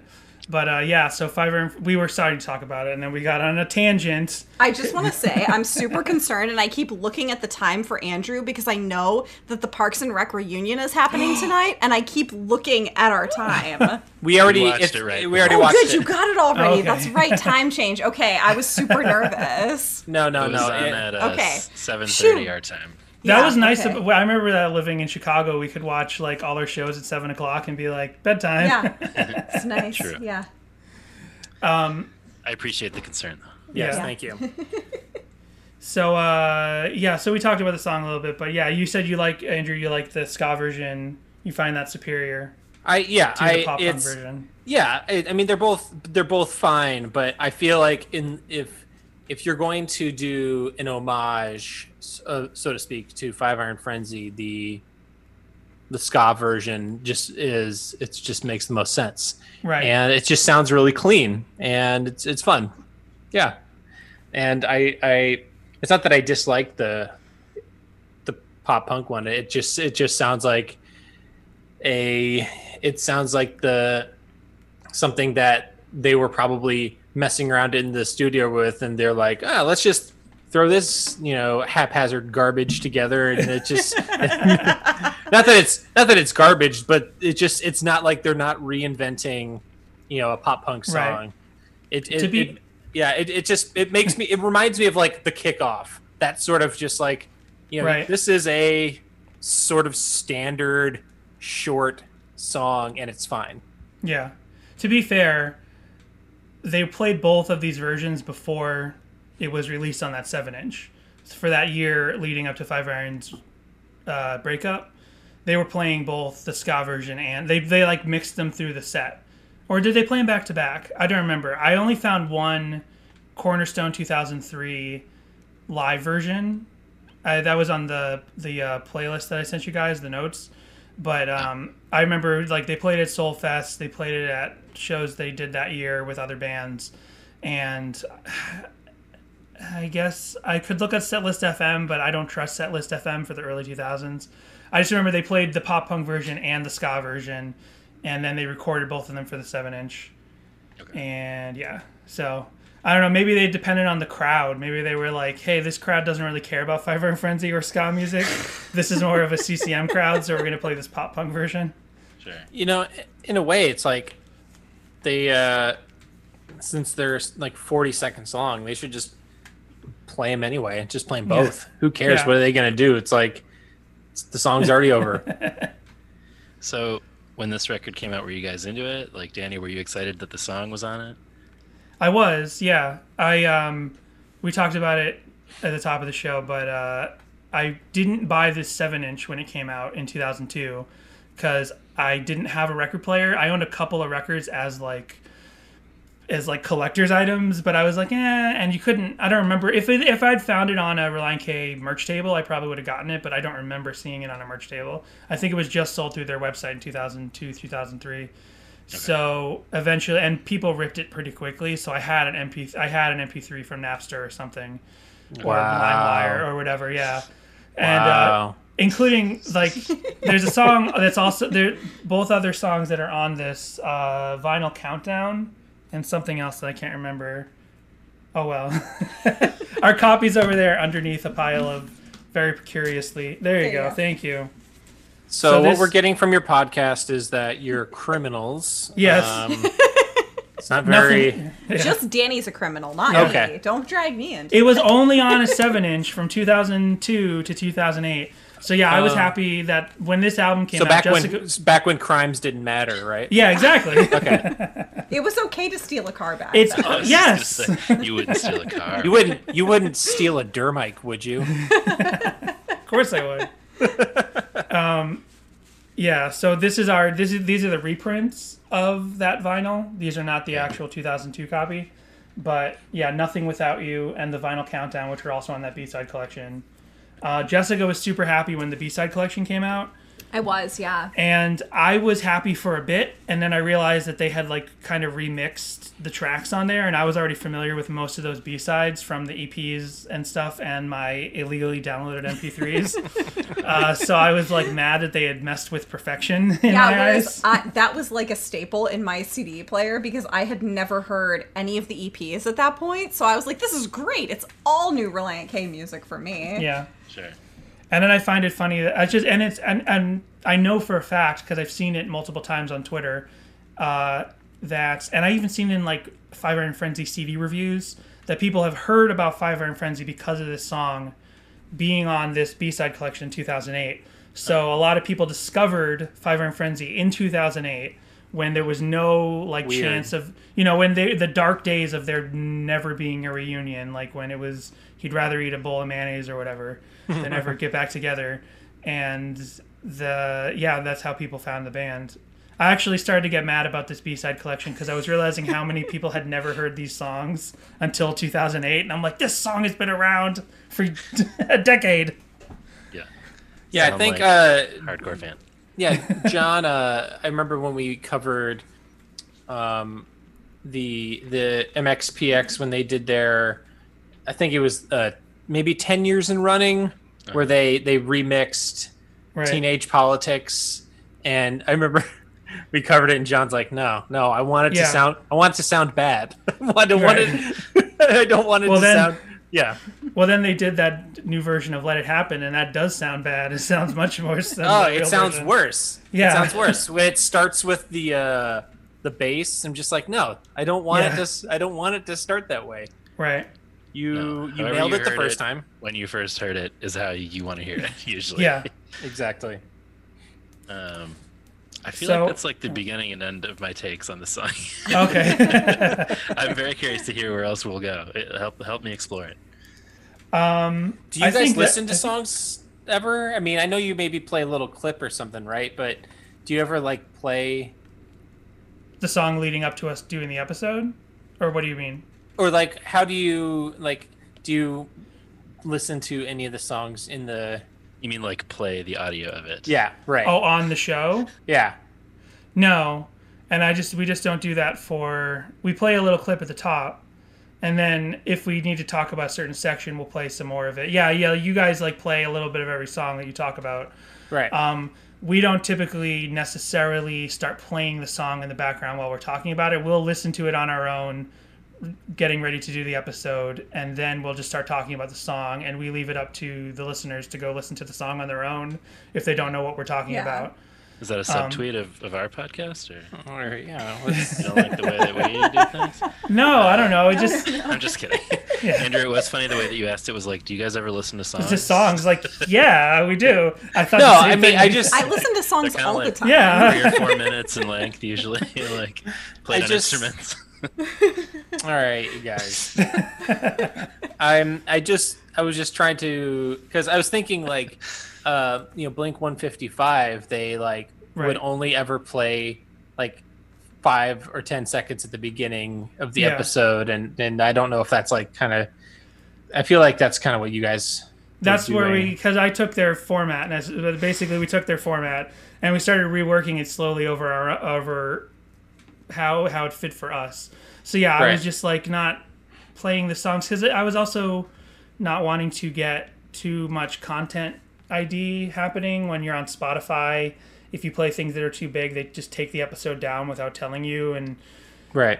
If that's happened, we don't even know yet. But we also can't talk from a musical standpoint. We Right. can only be like, well, this is how this song makes me feel. Yeah. And I like these lyrics because, like, Yeah. we can't talk a lot about, like, oh, well, the guitar is really good because they do this, and that. Like, yeah, I even I've never talked about this, but I even edit the podcast in a certain way that when we start talking about covers, or if we decide to play back a certain section of the song to talk about it specifically, I do harsh cuts for the audio. I've never talked about this on the show, but I do harsh cuts for the audio, like song starts, song stops, we start talking, then song starts, song stops, we start talking. I never do fades because I have this thing in the back of my mind where I'm like, if anyone sends us a cease and desist at any point, I can just go in and clip those out and then re-upload the episode. Right. Because this actually happened to a friend of mine's podcast that Danny used to be on. I would appear on his. My friend of mine had a comic book podcast, and I guess I should be not. There's no way they'd ever find out. Like, listen to this Relient K podcast, and we'll finally get the answer to that. But they used something that was copywritten in a lot of episodes, faded in and out, and got a big cease and desist letter, and like. With a harsh fine. With a harsh fine that they could not, and they couldn't edit it out because they had all these fades, so they just had to take down the whole archive of the podcast. Man. Yeah. Yeah. So I was, ever since then, even though I don't think Goatee Records or anyone, Goatee Records likes our posts and stuff, so it seems like they are fine with us being around. Sure. But whatever else I drop into the podcast, I'm like, I would rather be able to just go into the existing file and clip it out and then just re-upload it with no explanation of why there's no track we're talking about. Right. Sure. Then have to go back into the raws, re-edit the whole episode. Because they wanted to do that. My friend's comic book podcast wanted to do that, but the massive work of going into however many episodes, finding the raws, doing all that, they were just like, they washed their hands of the whole project. Yeah. Yeah. Yeah, that sounds like a nightmare. Yeah, so that's why we do this way. I mean, I guess if Mike Carrera ever comes, if Tom Chichilla ever comes after you from a copyright standpoint, and is like, you owe us this much money for all the MXPX clips, you could just take those down and put them in put them behind the Patreon paywall or something. Right. Well, I mean, that you're more right that Tom C would definitely. He did mention it when he left his 10-minute diatribe, maybe more than 10-minute diatribe on our podcast. He's like, we're cool with you guys playing, even though it's an obvious infringement of copyright. But, I mean, I guess that's the nice thing about Five Iron is they own all their own stuff now, so. Yeah. Right. Yeah. They're good with it. And we found out from our last crossover with This Might Be a Podcast that there's a special RSS feed that has the same license as radio, so you can put as much music as you want in it. But but it's hard to get that RSS feed. It's like a locked door. You have to, like the Punk News podcast has it. They can play whatever they want. Oh, fascinating. Yeah. Huh. Well, that's awesome. Anyway, so Jess, I want to hear some of your thoughts on these Relient K 5-iron tracks. Which one do you like the most? I like the ska one better. That's right. Starters. Yeah. And then I do. It wasn't my introduction to Five Iron Frenzy because when I met Danny, I had only ever heard of I didn't grow up with being like, you have to listen to like non-secular music or whatever versus secular. It was just, I happened to fall upon The Insiders because my mom was at Family Christian Bookstore one day and I was like, oh, this looks like fun. Can I get this? And she was like, yeah, sure. So I got Scalaluya and then later I got Scalaluya 2, I think, is kind of how it went. Yeah. And then, so that's the order of them. That's the order of them. That was the only introduction I had to But she didn't know what Scalaluya meant. She didn't understand. She was just like, oh, that's a weird title. She didn't know it was referencing ska. Nope. So I told her what ska was at the time, and I was like, look, there will never be a fourth wave. It was definitely... There's no need to worry about a fourth wave. We're already in the fifth wave. Danny These were part of... This was part of your wedding vows, right? Yes. Yes. Please like, I won't hog the remote. Yeah. I won't hog the remote, and there's only 3 waves of ska. Yeah. I do. Is this You the are moment that the we are coming together much like the two-tone comes Yes. together, blending. Like the white and the prints. black checkerboard. Yes, Yeah. yes, there you go. The two-tone Danny becomes had a one. checkerboard suit. Yeah. Is this the moment where we can talk about what your license plate said, Danny? Have you talked about this on your Oh, Yes, that's we right. can, because I learned mostly about all of these ska bands from Danny's junky old green Corolla with his license plate. That said MA-ska because I loved the Bosstones, Big D and the Kids Table. I was like all about going to local bands, the Allstonians, all these like local ska bands, and I wanted like ska. Okay. I moved to New Hampshire, where vanity plates are a big deal. Like they put the vanity plate application form in front of you when you register in New Hampshire. They're like, please do this, give us the extra money, no problem. Like 60% of people in the 2000s in New Hampshire had vanity plates. Wow. So I'm like, okay, I'll do one. I'm like, I look at ska, no, taken. Okay, ska, taken. Okay, ska, too long. And then eventually I just decided, okay, I specifically like Massachusetts ska as well. That's my favorite that's my Side favorite of the note, waves. Because he had a New Hampshire plate, none of our friend group knew what that meant. So we called it Mosca. We're like Danny and his Mosca car because we didn't realize Yeah. it was MA for Massachusetts. And my aunts thought it meant Ma's car, like my mom's car. I mean, you're from Boston, so I guess that makes sense. Right. Yeah. It's your car. It's my No. ska. I like it because it's clearly the first part of Massachusetts, which is what the Oh, full yeah, license there you would go. say. Yeah, you're Good. from Scottston. Yeah. You know what you could have. What if you like had some sort of form of like pick it up? That would have been an even better license. I could have. Yeah. Then people would just be like, "Oh, he's like a dog walker. He just picks up." That's your immediate. You immediately go from he's either talking about ska or picking up poop. Yeah. The two But I Two hope that it options. tied in. Those I are the hope only that it two tied in. things one picks up. My car was also plastered in punk and ska stickers, so I hoped that people. I was like, the only people who need to know what this means are the ones who are cool enough to know what it means. Did you imagine like you'd be driving down the street and then like Dickie Barrett would pull up next to you and you'd be like, hey, and then you'd be like, sweet. I need a new dancing guy. You want to be that guy? One time at college, because I took this car to Full Sail to Orlando, where we met in college. And one time, someone who must have seen my car around, but it wasn't a person I knew, he saw my car arriving, and they must have been like, "There's the guy. There's that guy with his Massachusetts ska plate."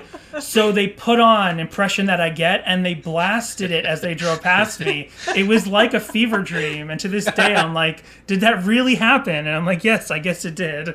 That's amazing. You know what's kind of nuts is I've met two people in the last like 6 months that have never heard that song.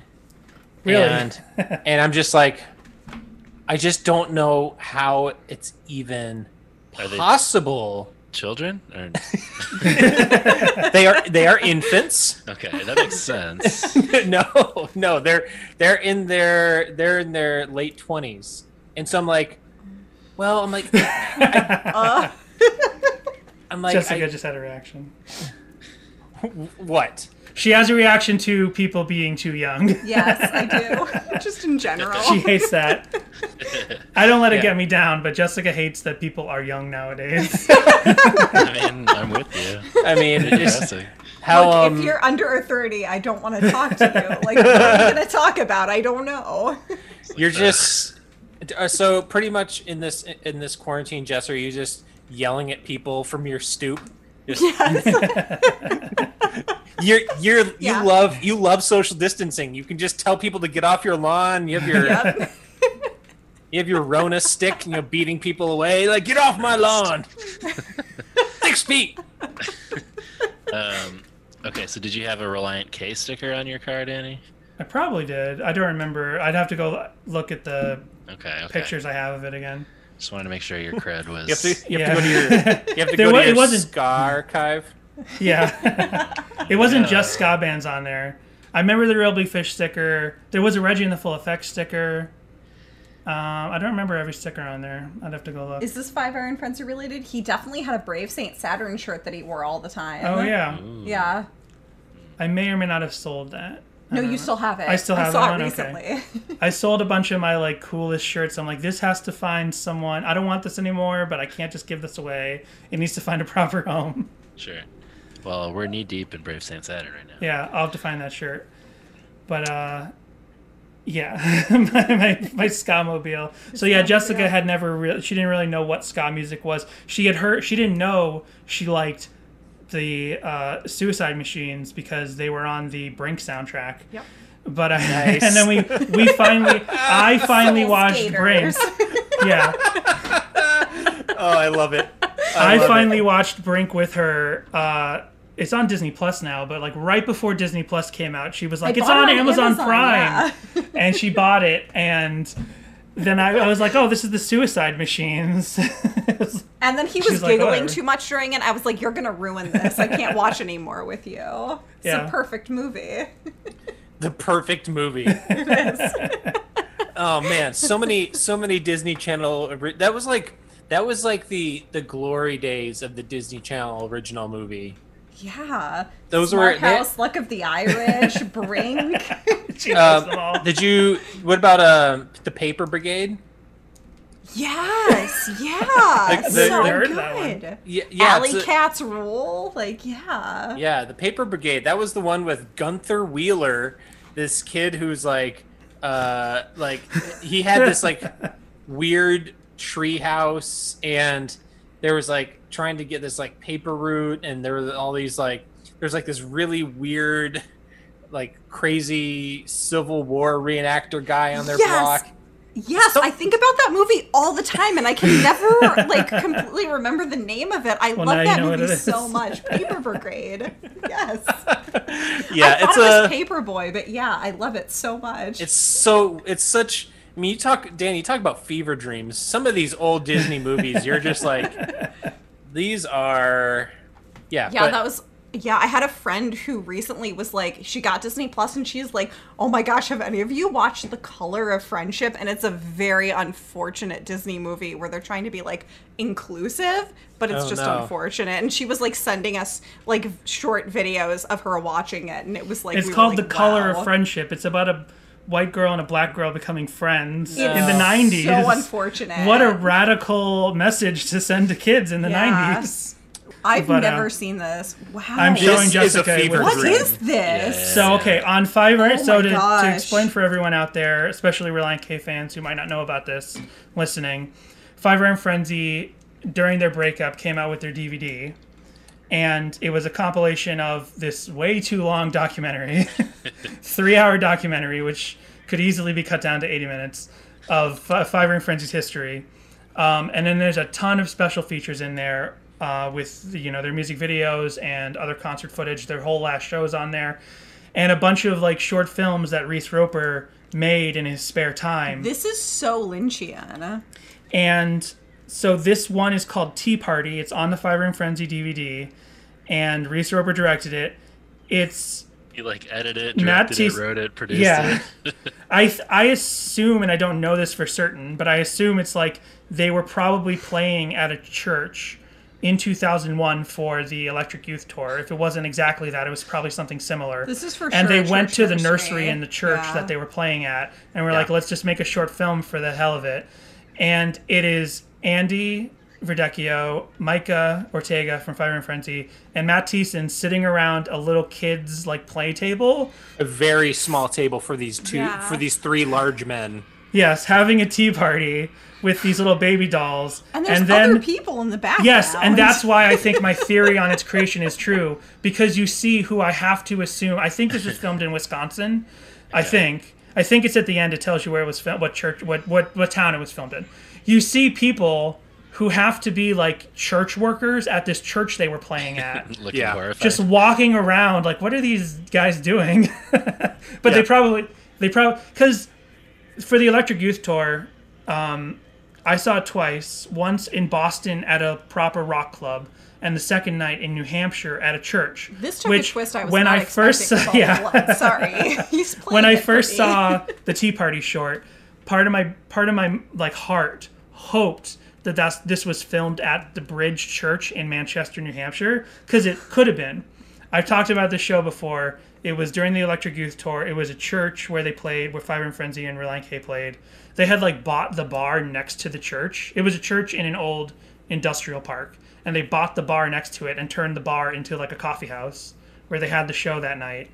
And then eventually security would just kind of like leave for the night because they were all like volunteers from the church. So I stuck around long enough that I just got to start walking around the church, and there's Fiverr and Frenzy just walking right there. There's Ace Troubleshooter. And I'm just walking around bothering everyone, and they can't do anything about it because there's not real security guards hired for this night. Oh, I was security on multiple Fiverr and tours, so that is a true statement. So I wish... Says, filmed on location in Mulligan's Harbor, Michigan at Coast Guard Fest. Yeah. So that's a thing. Wow, Coast Guard Fest. So suddenly everything... So Jessica was saying this is Lynchian. It starts with those three... Yes. Yeah. It starts with those three guys having a little tea party with some baby dolls, and then suddenly they're all covered in blood, and their eyes are bleeding, and just everything goes wrong. They're all screaming. And again, church volunteers are just walking around in the background. And you can see some of them sort of like laughing because it is an absurd video. Part of me was like wondering like because Andy has sort of like also a dark sense of humor. He wrote he's written some some horror stories like for children, and I'm like I wonder if this is like also like the brainchild of Andy, because it just seems also kind of in his wheelhouse of sort of. It seems very Andy. It seems very Reese. Are you saying this is like Poltergeist, where people think Spielberg secretly directed it? You're saying you think Andy secretly directed this film, but Reese Roper got it for the DGA credit. Toby Hooper is the Andy Verdecchio. Yes. That's a deep cut. Yeah. So, yeah, this thing, it just never stops. It keeps going. It's really something. Directed by, photography by, editing, sound by Reese. I assume this was shortlisted for Oscar that year for short films. Absolutely. But yeah, Andrew, this kind of feels like something you would have done, like your morning announcement videos. Yeah, they took a slightly darker turn. Could have easily gone there. Well, I did do a morning announcement video that was very long about somebody that was part of our video production crew who graduated, and then we the next year made this sort of tribute to him where we were trying to find a replacement for him. And then at the end of the video, we had like this shrine that we made to him that we were sad that he left, and we're like trying to find his replacement. But by the end of the video, we couldn't find anybody who was good enough. And so the end of the video is us just like tearing these effigies of him off the wall and like crying in agony, and like all set to a Sum 41 song, actually. Nice. Nice. That sounds like something you should post on our feed. But there was no ketchup blood involved. Right. In that one. No, definitely not. Yeah, that's disturbing. Yeah. I am slowly making my way through the Rise and Fall DVD and all of its extras, and it's quite something. I want to start getting into the other clips that we have. There's no cover. No, there's one cover. But one thing I want to say about the Fiverr and Frenzy DVD, when Reese directed and edited it together, I was like, okay, here's the 10th time the band's being introduced in the documentary. I feel like 2 of those in the documentary is enough. It's like another, ladies and gentlemen, Fiverr and Frenzy. I get it. I even understand if the documentary was 2 hours long and you fill it with a lot of raw footage because it's for the fans. But some of that raw footage gets very monotonous compared to what you've already seen in the previous 2 hours, and then you still have an hour to go. Yeah. Well, get ready for our episode on the DVD. I feel like we should invite you on for. I feel like we should do a live stream episode of the DVD. not a bad idea. The Ramones they had End of the Century, which was their like documentary, and It's at like the a same proper time, film, though. yeah. But then at the same time, they released Raw, which was like all the leftover document footage that they didn't put into the proper documentary. Like I felt like Fire and Frenzy could have done something like that. Well, But again, I understand the band was dead. It was never coming back unless he ate a can of mayonnaise. So where's that Reliant K documentary at? That's what I'm wondering. yeah, Yeah. they told me, Matt Thiessen told me like in Ooh. 2000 or something, in 2001, that they had shot a goofy video of like where, you know, like a fake behind the music thing where like one of them was raised by wolves or something like that. It was like a joke, but it never came out as far as I'm aware. As you know, I'm as far as sure aware. it was. I'm sure it's cringy as hell. Yeah, it's probably really shot on video. I think you need to put the Reliant K signal out and have somebody send that in if they've got the footage of it somewhere. Yeah. You know, what, Yeah. you know what someone needs to do? Someone who's actually good at editing. Someone should actually edit down the Rise and Fall footage into something more Right. coherent of a movie. Danny, will He you also- accept this challenge? Yeah, I could say, could totally do it. We have it. We could just rip it Yeah. and work on it. I like one other thing is it was a stylistic choice for him. I didn't agree with it for Reese Roper. I mean, to decide that when he had to jump cut in the middle of an interview to purposely put black frames in to like here's a jump cut, you know, talking, and then cut to another talking. I was He thinking puts in a black frame. Normally, Just don't put in the black frame. you would put in like, you know, you cut to a still or something. Right. At that point, but you know. But a lot of documentaries nowadays just allow the jump cut within the same interview footage. Sure.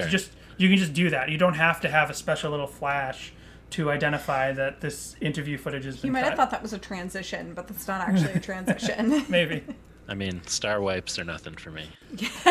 Rise and Fall of Five Iron Frenzy Special Edition, or the Despecialized Edition. All like those Star Wars fans who have gone back in and Yeah, Yeah. they're the real heroes. yeah. You got a George Lucas thing. I was gonna curse, but I know you guys are not a cursing. pod. Yeah, I'm gonna go and add Jar Jar Binks into every scene.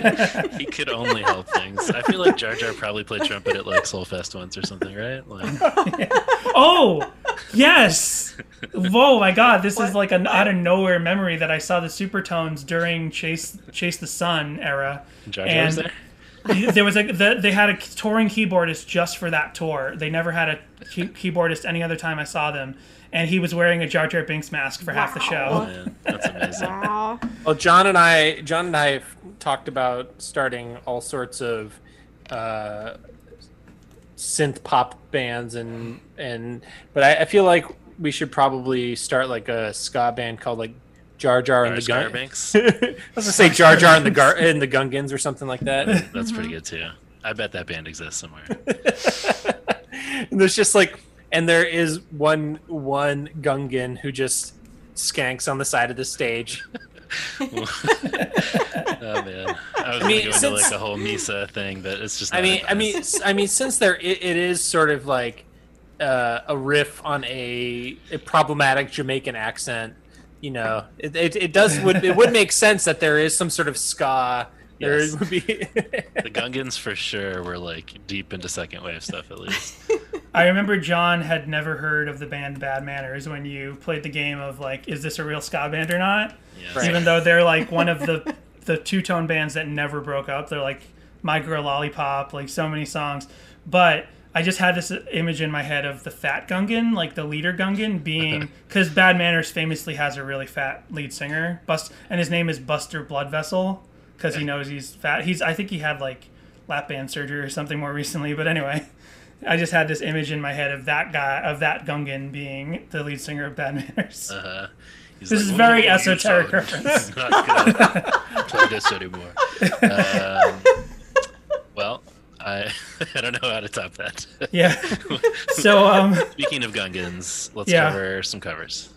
So, but there's one cover, but before that, did you guys hear the Reliant K playing "My Evil Plan to Save the World"? Yeah. playing. That was, yeah.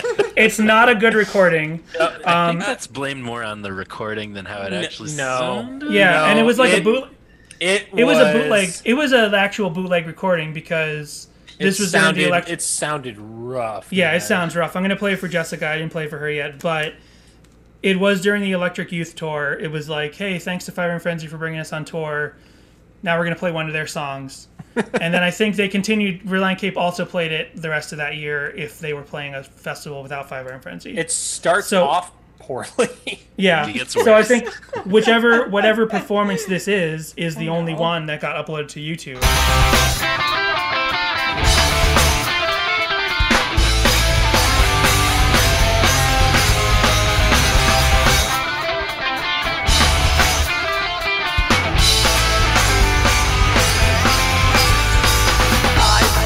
Evil plan to see the world for every man, and I think it's better than the way it's being run. Oh, the groundwork's laid, don't need to be afraid. I'm sure that I can fix it when I figure out the physics. My evil plan to save the world is to wait till it's over. It'll go down in history. It's prophetic, no, it's not pathetic. I can't believe I made it up myself. So it sounds rough, but there might have been other better ones out there. I know, for instance, I have never found audio or footage of Relient K playing We Built This City on Rock and Roll, which was from 2000. They did that whole tour in 2000 or 2001. Earlier, whatever. What am I saying? I don't know. Wait, when did all the hype come out? 2001. It was 2001. It was the same year. I can't find audio of that. So this is the only recording of Relient K. It sounds So I'm gonna- rough, and the echo only hurts it. Yeah. So here it is. I like the album art. Yeah. Well, someone put that together. I'm gonna cut this in post with a harsh cut.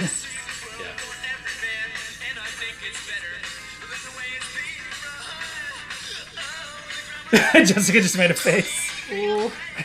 His voice. Yeah. His voice sounds bad. Yeah. Right.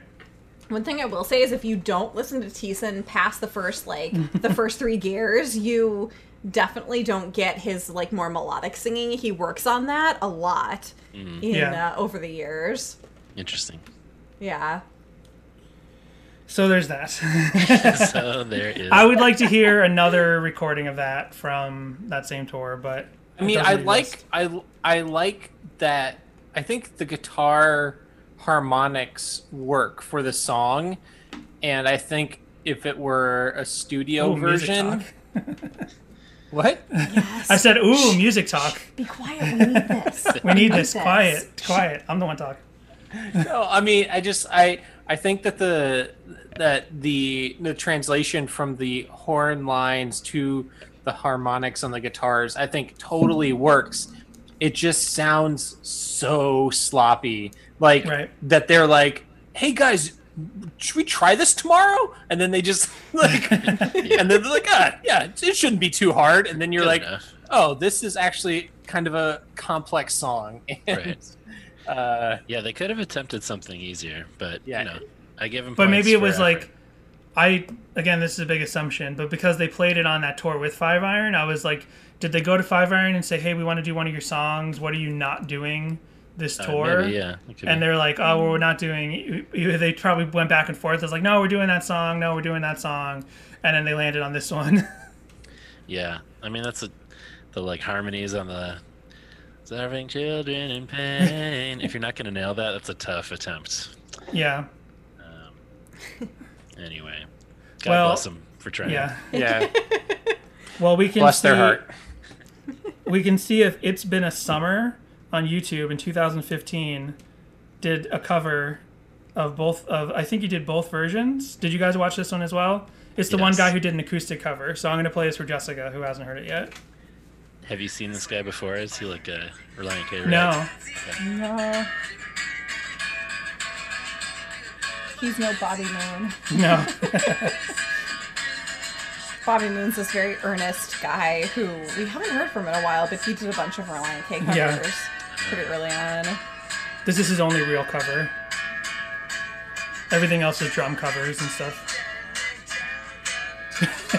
He's having a great time. He's having fun. This guy's having a great time. Seems like the chords are pretty simple. Yeah. Now he's trying, but not really trying to do upstrokes. He's really just doing a campfire upbeat thing. So what do you think of It's Been a Summer, Jess? It exists. It Exists. 5 stars. That's right. Andrew's mad because we don't get angry enough with our covers. Well, I mean, I just feel like early on in I feel like you try and keep the tone of the pod fairly positive, whereas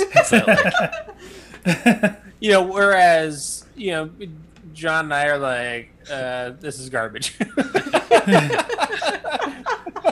So yeah, I'm sorry that we're like saying like your Lord and Savior Matt Thiessen that song. That no, I agree. It's a really bad cover for Relient K. But again, it was just a live performance that night. I don't know. I think we tried to do a movie podcast before we settled on this, and because we know a lot more about movies, and we could have been a lot more critical about that stuff, but because we don't really know what it takes to make music, we can't. It's hard to be as critical if we're just like, yeah, this is out of key, this sounds bad. Yeah, and our movie podcast didn't end up taking off because we work in the film industry, we're like, well, we don't want to like offend too many people because we can't work if we don't do it. And also Jessica would stop me because she'd be like thinking I'm talking too inside baseball, and I'm like, whatever. So we got frustrated with each other. Yeah. Did you have like an angle, or what was your... No, we were just going to talk about movies that we like, because we like bad movies, and we like looking for regional movies that people have uploaded to Amazon Prime. Amazon Prime is the greatest invention of all humanity, because anybody can put anything on there, and it's just so people don't realize Amazon Prime is basically just one level up from YouTube. Like, you can anyone can upload anything to Amazon Prime as long as you actually own the copyright to it. Okay. And so you find the craziest crap, and people make hundreds of people make full-length movies in their backyards every year, and they're there on Amazon Prime to be seen. And Danny and I spend our nights looking for those. Yeah. I know that like Twitch, you can watch anything on Twitch that's on Amazon Prime, so you guys should host a live movie watch of those bad movies, and we'll tune in and watch it with you. Okay. I was telling Jessica we want to do some live streams. There's a couple of Relient K there's 2 Relient K web series that they did, like documentary style web series. Okay. And then there is the C Spot Rock DVD, which I've never been able to get all the way through, but it's like a Supertones, Relient K, I think Pillar, definitely some sort of Christian rap rock band, and John Rubin on a tour, and there's just like I've never finished it. Fascinating. We're gonna watch that at some point. I can't wait.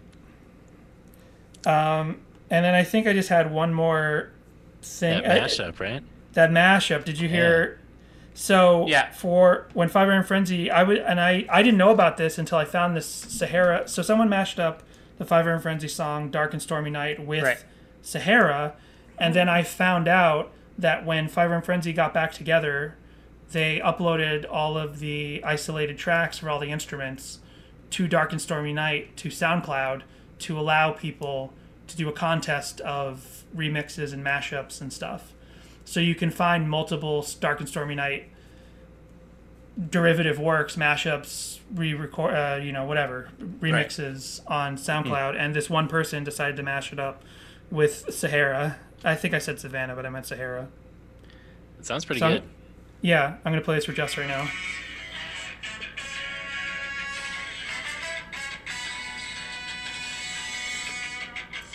And Jessica is historically not a big fan of the song Sahara. I like this, though. Starting off. It's too heavy. That's because it mostly sounds like Dark and Stormy Night. A good song.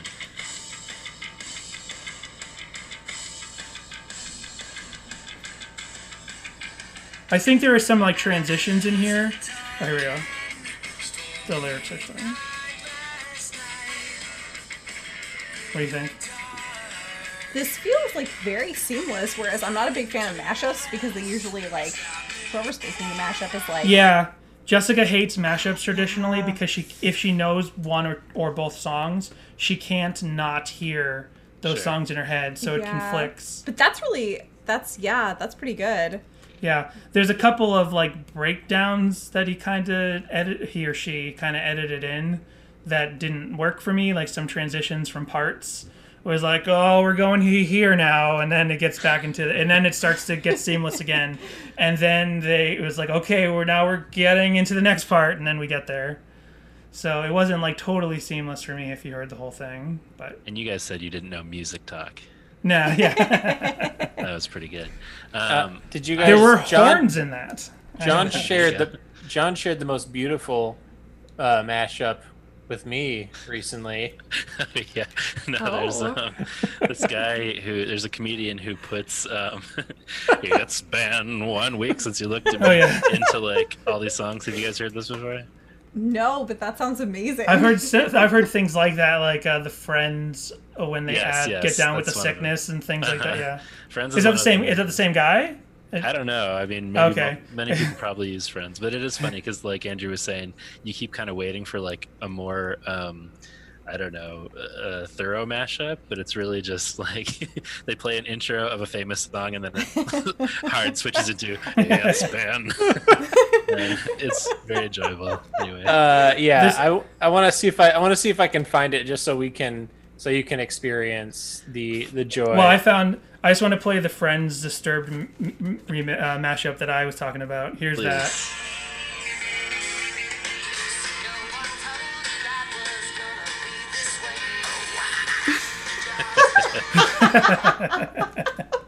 That's the 10-second version.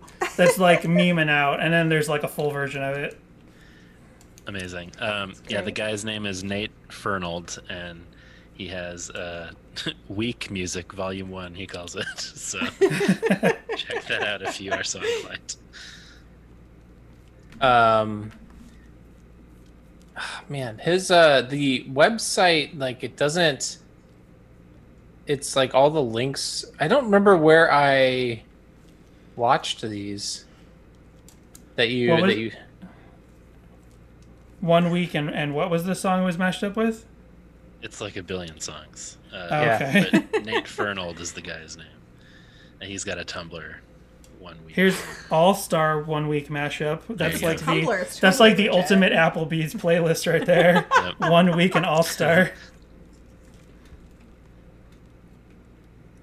That's what I always refer to it as Applebee's music. Yeah. Like any kind of like pseudo, like not punk, but like any kind of like Goo Goo Dolls is definitely Applebee's music. I also refer to Goo Goo Dolls as pop punk for people that don't know why you take an unpaid internship. Like basically like pop punk, but not actual punk, just like sanitized enough to play in an Applebee's and relive your glory days after a day at the office. You know, speaking of Applebee's, I once heard ska described as the feeling that a 13-year-old gets when he sees mozzarella sticks. Oh, that's right. Anyway, sorry. That's like a deep cut for ska Facebook group members. That's been a big thing on the I Hate Fiverr and Frenzy message board. It's been so obnoxious. Yeah. So I talked about this last week, but David Camarena from Heart Like War, and the Today I Grew Up YouTube show. He's been on Mike Herrera's podcast and stuff. He's a friend of ours in real life here in Los Angeles, and he told me like, oh, you should join, because he knew I do an MXPX memes. He's like, you should join the I Hate Fiverr and Frenzy Facebook group. They do a lot of Fiverr and Frenzy memes there. So I joined it, and I feel like I'm slowly becoming the villain of that Facebook group. No, it's wonderful. I love when people don't know that you're trolling them. Yeah. And we were talking about it, especially with the, did you guys see when I went on the MXPX message group and I pretended I didn't understand that punk rock show was saved for the encore? And everyone got so mad at me. MXPX group is very earnest, which is that's the thing that I love about the Five Iron community is that no one takes themselves very seriously, Right. and everybody seems to be in on the joke, but MXPX fans, which is why I think people got upset with our first season of the podcast, because they're just like, how dare you critique? Like, it's like, come on, guys, let's all calm down. Let's not take ourselves so seriously. When I started doing MXPX memes, and we talked about this when I was on your early episode of your podcast, like, I started with the idea of doing the memes to not criticize MXPX, because I was like, so many meme formats are based on like, this thing sucks. You know what I mean? So I was like trying to find a way around that, not because I was like, I didn't want to criticize MXPX, but just because I didn't want to start out that way.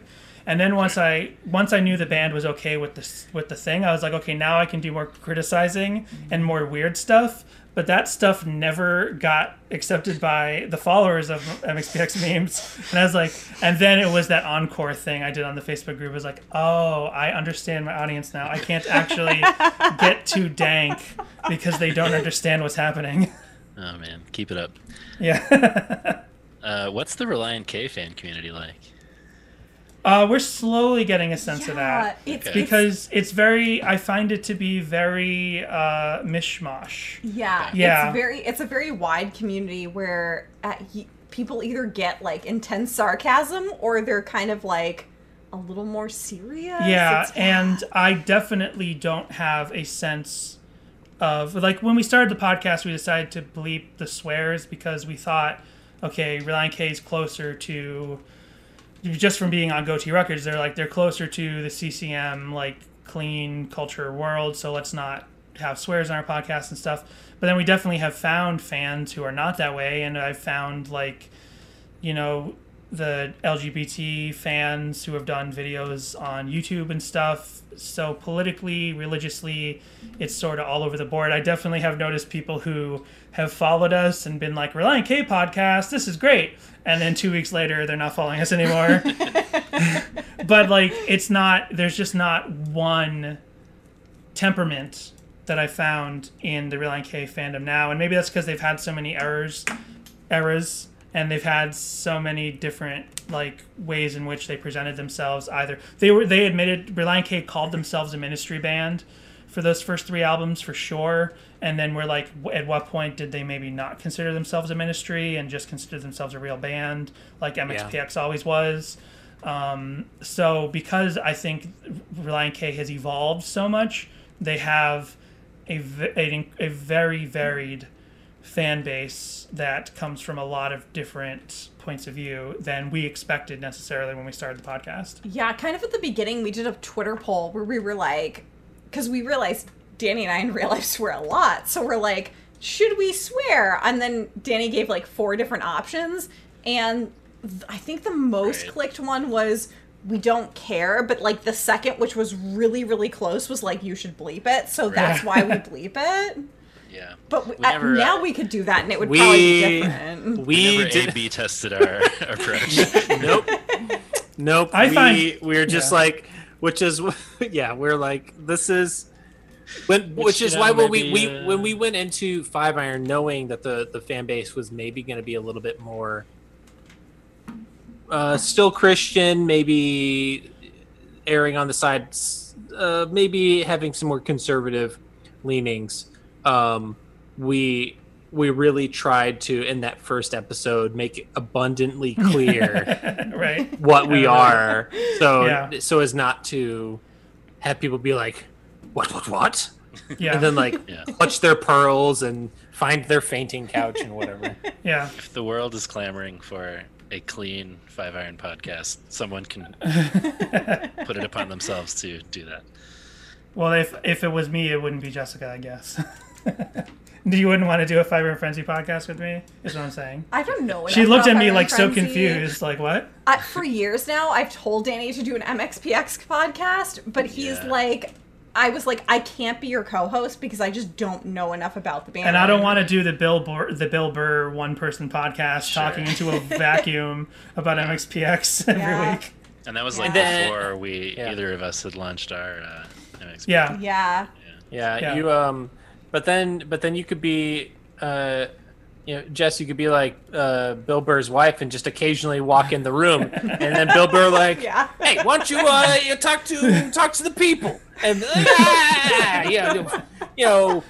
MeUndies, whatever. Fuck. Sorry. What are we just talking about, Andrew? Sorry, I swore. Okay, you can. We swear on the podcast. We do. We just bleep it. Yeah, we just bleep it. Bleep that shit, baby. Can I make an editing job really difficult for you? Just like it's already like you're already spacing a lot with this episode. So yeah, just like trying to make your life easier. Just go on a tear and just swear a lot. What other ground do we need to cover, guys? I don't know. I think we did it all. Yeah. Speaking of MXPX, I started trying to, because I've been trying to learn the bass, and I started learning Chick Magnet last night. Yes. And I started playing it. And I'm like, well, first she did Brain Stew, and she did it perfect the first time. Yeah. And I was like, yeah, I know exactly what she's doing. And then I was playing Animal Crossing, and we need to get Andrew's. My friend code. Yeah, your friend code. So I'm playing Animal Crossing, and I'm not paying attention to what she's practicing after she had successfly done Brain Stew. And she's like, Danny, are you hearing what I'm doing? And I'm like, no, I'm sorry, I'm zoned out. What? And she's like, okay, I'm going to do it again. And she does it again. And let me think of how it was done, because Chick Magnet would be da-dun, dun, dun, dun, da-dun, dun, dun, dun. So she was like, dun, da-dun, dun, dun, dun, dun, dun. And I'm like, I don't know what you're playing. Like, once she wouldn't tell me. To me, it sounded like Chick Magnet. To Danny, he's like, as soon as I'm doing it, I'm so proud because like I just learned it for him, and I'm like, Danny, listen, and he's like, I couldn't tell. I don't know what that is. And then when she told me finally, that after a couple doesn't sound like Chick Magnet. I could tell the notes were there, but the groove was wrong. Yeah, that's amazing. Well, I also play bass, and those were two of the first songs that I played. Nice. Along with Five Iron's Flowery Song, the like do do do do do do do do. Oh, nice. You can learn that. Yeah. Yes, it's a catchy one if you want to get some bass tabs going. Yeah. It's like the best. Have you learned slapping yet? I haven't learned slapping yet. I'm doing Bass Buzz, that like teacher online program, and I haven't gotten to slapping yet. He's like, we'll learn slapping, but that's much later. And I'm like, so I have to get through all the like introduction stuff before I can get there. Before you can do like the Seinfeld theme and stuff. Yeah. Which I learned was on a keyboard apparently. Yeah. And but you can fake it. Yeah. I mean, it can be done. I think you just got a copyright strike. That was like 2 seconds. Fair enough. Well, what's the deal with copyright strikes? Dude, sorry guys, your archive has been taken down. Yeah. Jerry Seinfeld, huge Relient K fan. How do you pronounce this? There's something there. He would write a book called like The Complex Infrastructure of the Female Mind. That seems kind of like a Jerry thing to do. Bird and the B-sides. Birds and the Bee movie. Bird and the Bee movie. That's what I was getting at. Done. Andrew pushed me down to get to that finish line. I can't wait for that to show up on your Instagram or the Not MXPX memes. I have or something like that. I just thought of it because I did that once. I took the bird out of the Bird and the B-sides, and I just put in the Jerry Seinfeld. But I can push it harder. I can do more with that later. Push your art to the next level. Yeah. Yeah. This has been very fun to talk nonsense with you guys. Yes, thank you. I'm going to become a Relient K fan. I can feel it. John, don't end this podcast in a lie. I'm making my way through.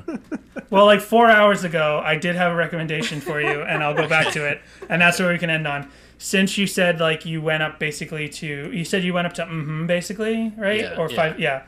It was Andrew who went up to 5 Score. So since you're not as familiar with their last decade, check out Forget Not Slow Down. Yeah, that's the one that everybody seems to tell me to do. Yeah, and then check out Air for Free because I think it's like it's a great way in which Relient K caught up to today. Okay. That's all I want to say. Like they're it's not a pop punk pop rock album. They just found a way to catch up to the sort of pop ideas of today. After you've deep dive, you checked out those albums enough, then go to Collapsible Lung. No, don't ever listen to Collapsible Lung ever. Just don't. No, this Avoid is what it I'm at all saying. costs. Don't listen. Well, what I'm definitely saying is do not listen to Collapsible Lung until you've heard Air for Free and Forget Not Slow Down. Okay. But then when you've hopefully found those albums to have some merit, then I want to know what you think of Collapsible Lung, because that is the anti-Air for Free. That is where they were like, let's be every popular band right now. Right. The only frame of reference I have for it is when you guys have mentioned it on the pod. So. Right. Fascinating. Yes, I will do a deep dive and report back. Yeah. Thanks for having us, guys. Great. Thank you. Oh, but first, Oh. and their art is by our friend from college. Oh, was there that's with right. Matt. I never knew the origins of this. Let's Yeah. hear more about Right. this. He was So- a groomsman at our wedding. So Matt, Heavy Ordnance Studios, his name's Matt. He's a friend of ours from college where we met. And he was a big fan of, he's not a Christian, as far as I'm aware, right? Oh, we're gonna have to get We've new never- artwork, I guess. He's not evangelical. I could definitely say that. I don't know his religious background, but he just liked Earthworm Jim and he liked Doug Staple's work. And I was like, oh, if you like Doug Staple, have you ever seen these Fiber and Frenzy covers? And he had not. I didn't try to get him into Fiber and Frenzy or whatever from that. He had this whole pitch for like and now Doug Staple's he's like crowdfunding an actual Earthworm Jim comic book, like a new comic book. Right. But he had back in 2005, our friend Heavy Ordnance Studio Matt, he had this whole pitch for like a Dark Knight Returns Earthworm Jim story, and it was great. He didn't pitch it that way. He just had like this Dark Knight of the Soul sort of Earthworm Jim is pseudo ending story, and I suggested Dirt Knight Returns as the title. That's good. That's good. And he could draw Earthworm Jim like it was Doug Staple drawing it. So when you guys were looking for art, I knew to go to him right away because I already knew he could copy Doug Staple's style in that way. Yeah, and it's perfect. It's perfect. Yeah, it's perfect. Rules. Thank you for that. Thank you for the Reese intro. Thank you for all your support over the years. I mean, Yes. all that That stuff. Reese intro, I haven't talked about that, but yeah, when Reese says you're listening to our newest podcast ever, that was at the Glass House show last year, the year before, I don't know, whenever. And 2 years ago, I think, maybe? yeah. And basically, I wanted to get that for you guys, but I didn't want to be the asshole who pushed some kid out of the way from talking to Reese Roper to say, hey, I need to talk to you. So I waited all night, and I was the last one to talk to him, and I could tell Reese was on his, running on fumes. Yeah. And he was super gracious Yeah. to do that when I'm, the last guy, the last person at the party, totally outwearing his welcome and asking him to do that intro for your podcast. Well, that just makes us love the guy even more. And love you even more. Thank you. Yeah. The other thing I wanted to say quickly about Heavy Ordnance Studios is that we brought him up on the last episode because we did this quiz where Andrew brought up Marvel characters, and he made some up and some were real, and I had to guess which was which. And he came up with this great original character, Shadowmind. Right. And I was like, Heavy Ordnance Studios, we got to make this collab happen. We need to, whip Yeah. up some dope comic book art. So anyway, let Yeah. him know. Yeah, I feel like we can just pitch it to Marvel, get some of that Marvel money, Yeah, exactly. If you want to hear a lot more of Reese Roper, listen to our version of this episode because he may have left a few voicemails. Oh, sweet. Wow. mostly We're still- related to Brave Saint Saturn. Oh, wow. Okay, cool. Nice. The closest we've Little gotten tease to there. yeah, we've had one person from Reliant K, John Schneck, interact with the show. The closest we've had is Matt Thiessen liked 3 tweets that we had started off, but not tweets that we had made. No, not our tweets or anything, just other people's tweets. I mean, it's like the 6 degrees of tweet separation. Or, Yeah. Basically, he's a co-host. But if he's out there, if Matt Thiessen, you're out there, give us a call at 402-95-SADIE. Send us... Dude, you can't be that thirsty. That's, especially because early on we were promising the band we would never because not just you guys but other song by song podcasts I listen to, and not just Blink-155 but a bunch of them are always like, we got to get this person on our podcast. We got to get this person on our podcast. And I'm like, Jessica and I are not comfortable doing that. Yeah. It is weird once you cross the threshold. Yeah. You should plug all the places people can find you guys. So, we're on all the usual podcast places, and you can check us out on Instagram and Twitter, which are both Sadie Hawkins Pod. And we have our phone number, which is 402-95-SADIE. You leave us a voicemail. And we also have a YouTube page that I've been getting some stuff. I mean, we just upload our episodes right now, but I'm working on some like Relient K type videos to upload there. So if you subscribe to that, you'll get the YouTube version of our episodes and hopefully some cool Relient K related. Basically, after watching all of these fan edits and stuff, I'm like, I should start doing some of these. I've learned a thing or two from Joe 14 or whatever. All these random. Oh, never mind. Awesome. I was gonna reference a specific. What was that Lord of the Rings one? Oh, Archer 14 or something like that. Yeah, that was. What's Danny Stairs' handle? It's like. I can't. It's a very obscure, like Elvish word. I can't even. Yeah. Think of it. Oh, really? Yeah, it's like it's A.E. Granko. Yeah, something like that. Golden Archer. Golden Archer. That was the name of the guy who uploaded a Lord of the Rings Relient K fan video. And when I first watched it, I thought it was going to be Narnia because I was used to seeing Narnia Relient K fan videos, and I'm like, wait, it's Lord of the Rings. That's amazing. Gotta get Nicky Peak, get Nick Polk to. Yes, he's judge. also an Elvish enthusiast. Well, I look forward to that. I also think that if you guys ever do start your movie pod, I would like to guest on it, so get that going again. Okay. John probably has some DVDs he can lend you to. Nice. Many DVDs available to lend. We have all the URLs for it. Like we have Yeah, all the names. it's called Cinema Cataclysm. So if you go out there and Ooh. look for Cinema Cataclysm, the word nothing is active on those, but it's out there. Yeah. Okay. Don't pitch this too hard. John is gonna leave the podcast to co-host with you. If you would have asked me a couple years ago whether I'd be co-hosting a movie podcast or a Christian alternative 90s music podcast, I would have guessed the former, but I'm happy with my life choices, so it's all good. All right. Good to talk to you guys. All right. Great to talk to you. Thank you. Thank you so much. All right, later, Thanks, guys. The world's not spinning your way. Does every dog still have its day? All right. Well, thank you to Danny and Jess of Sadie Hawkins Pod. That was a really fun conversation. I promise I will do my Relient K homework and report back. In the meantime, if you want to weigh in with your thoughts on Relient K and the relationship between them and Five Iron, do so at Magnified Pod on Instagram, Twitter, and Facebook. Subscribe to the pod if you haven't already. Give us a rating or review. 5 stars, please. Find us on Apple Podcasts, Stitcher, Spotify, Google Play, all the places. You can email us at magnifiedpod@gmail.com. You can leave us a voicemail at 872-762-4763, 8727-MAGPOD, and not all of your voicemails need to be about how much you hate yourself.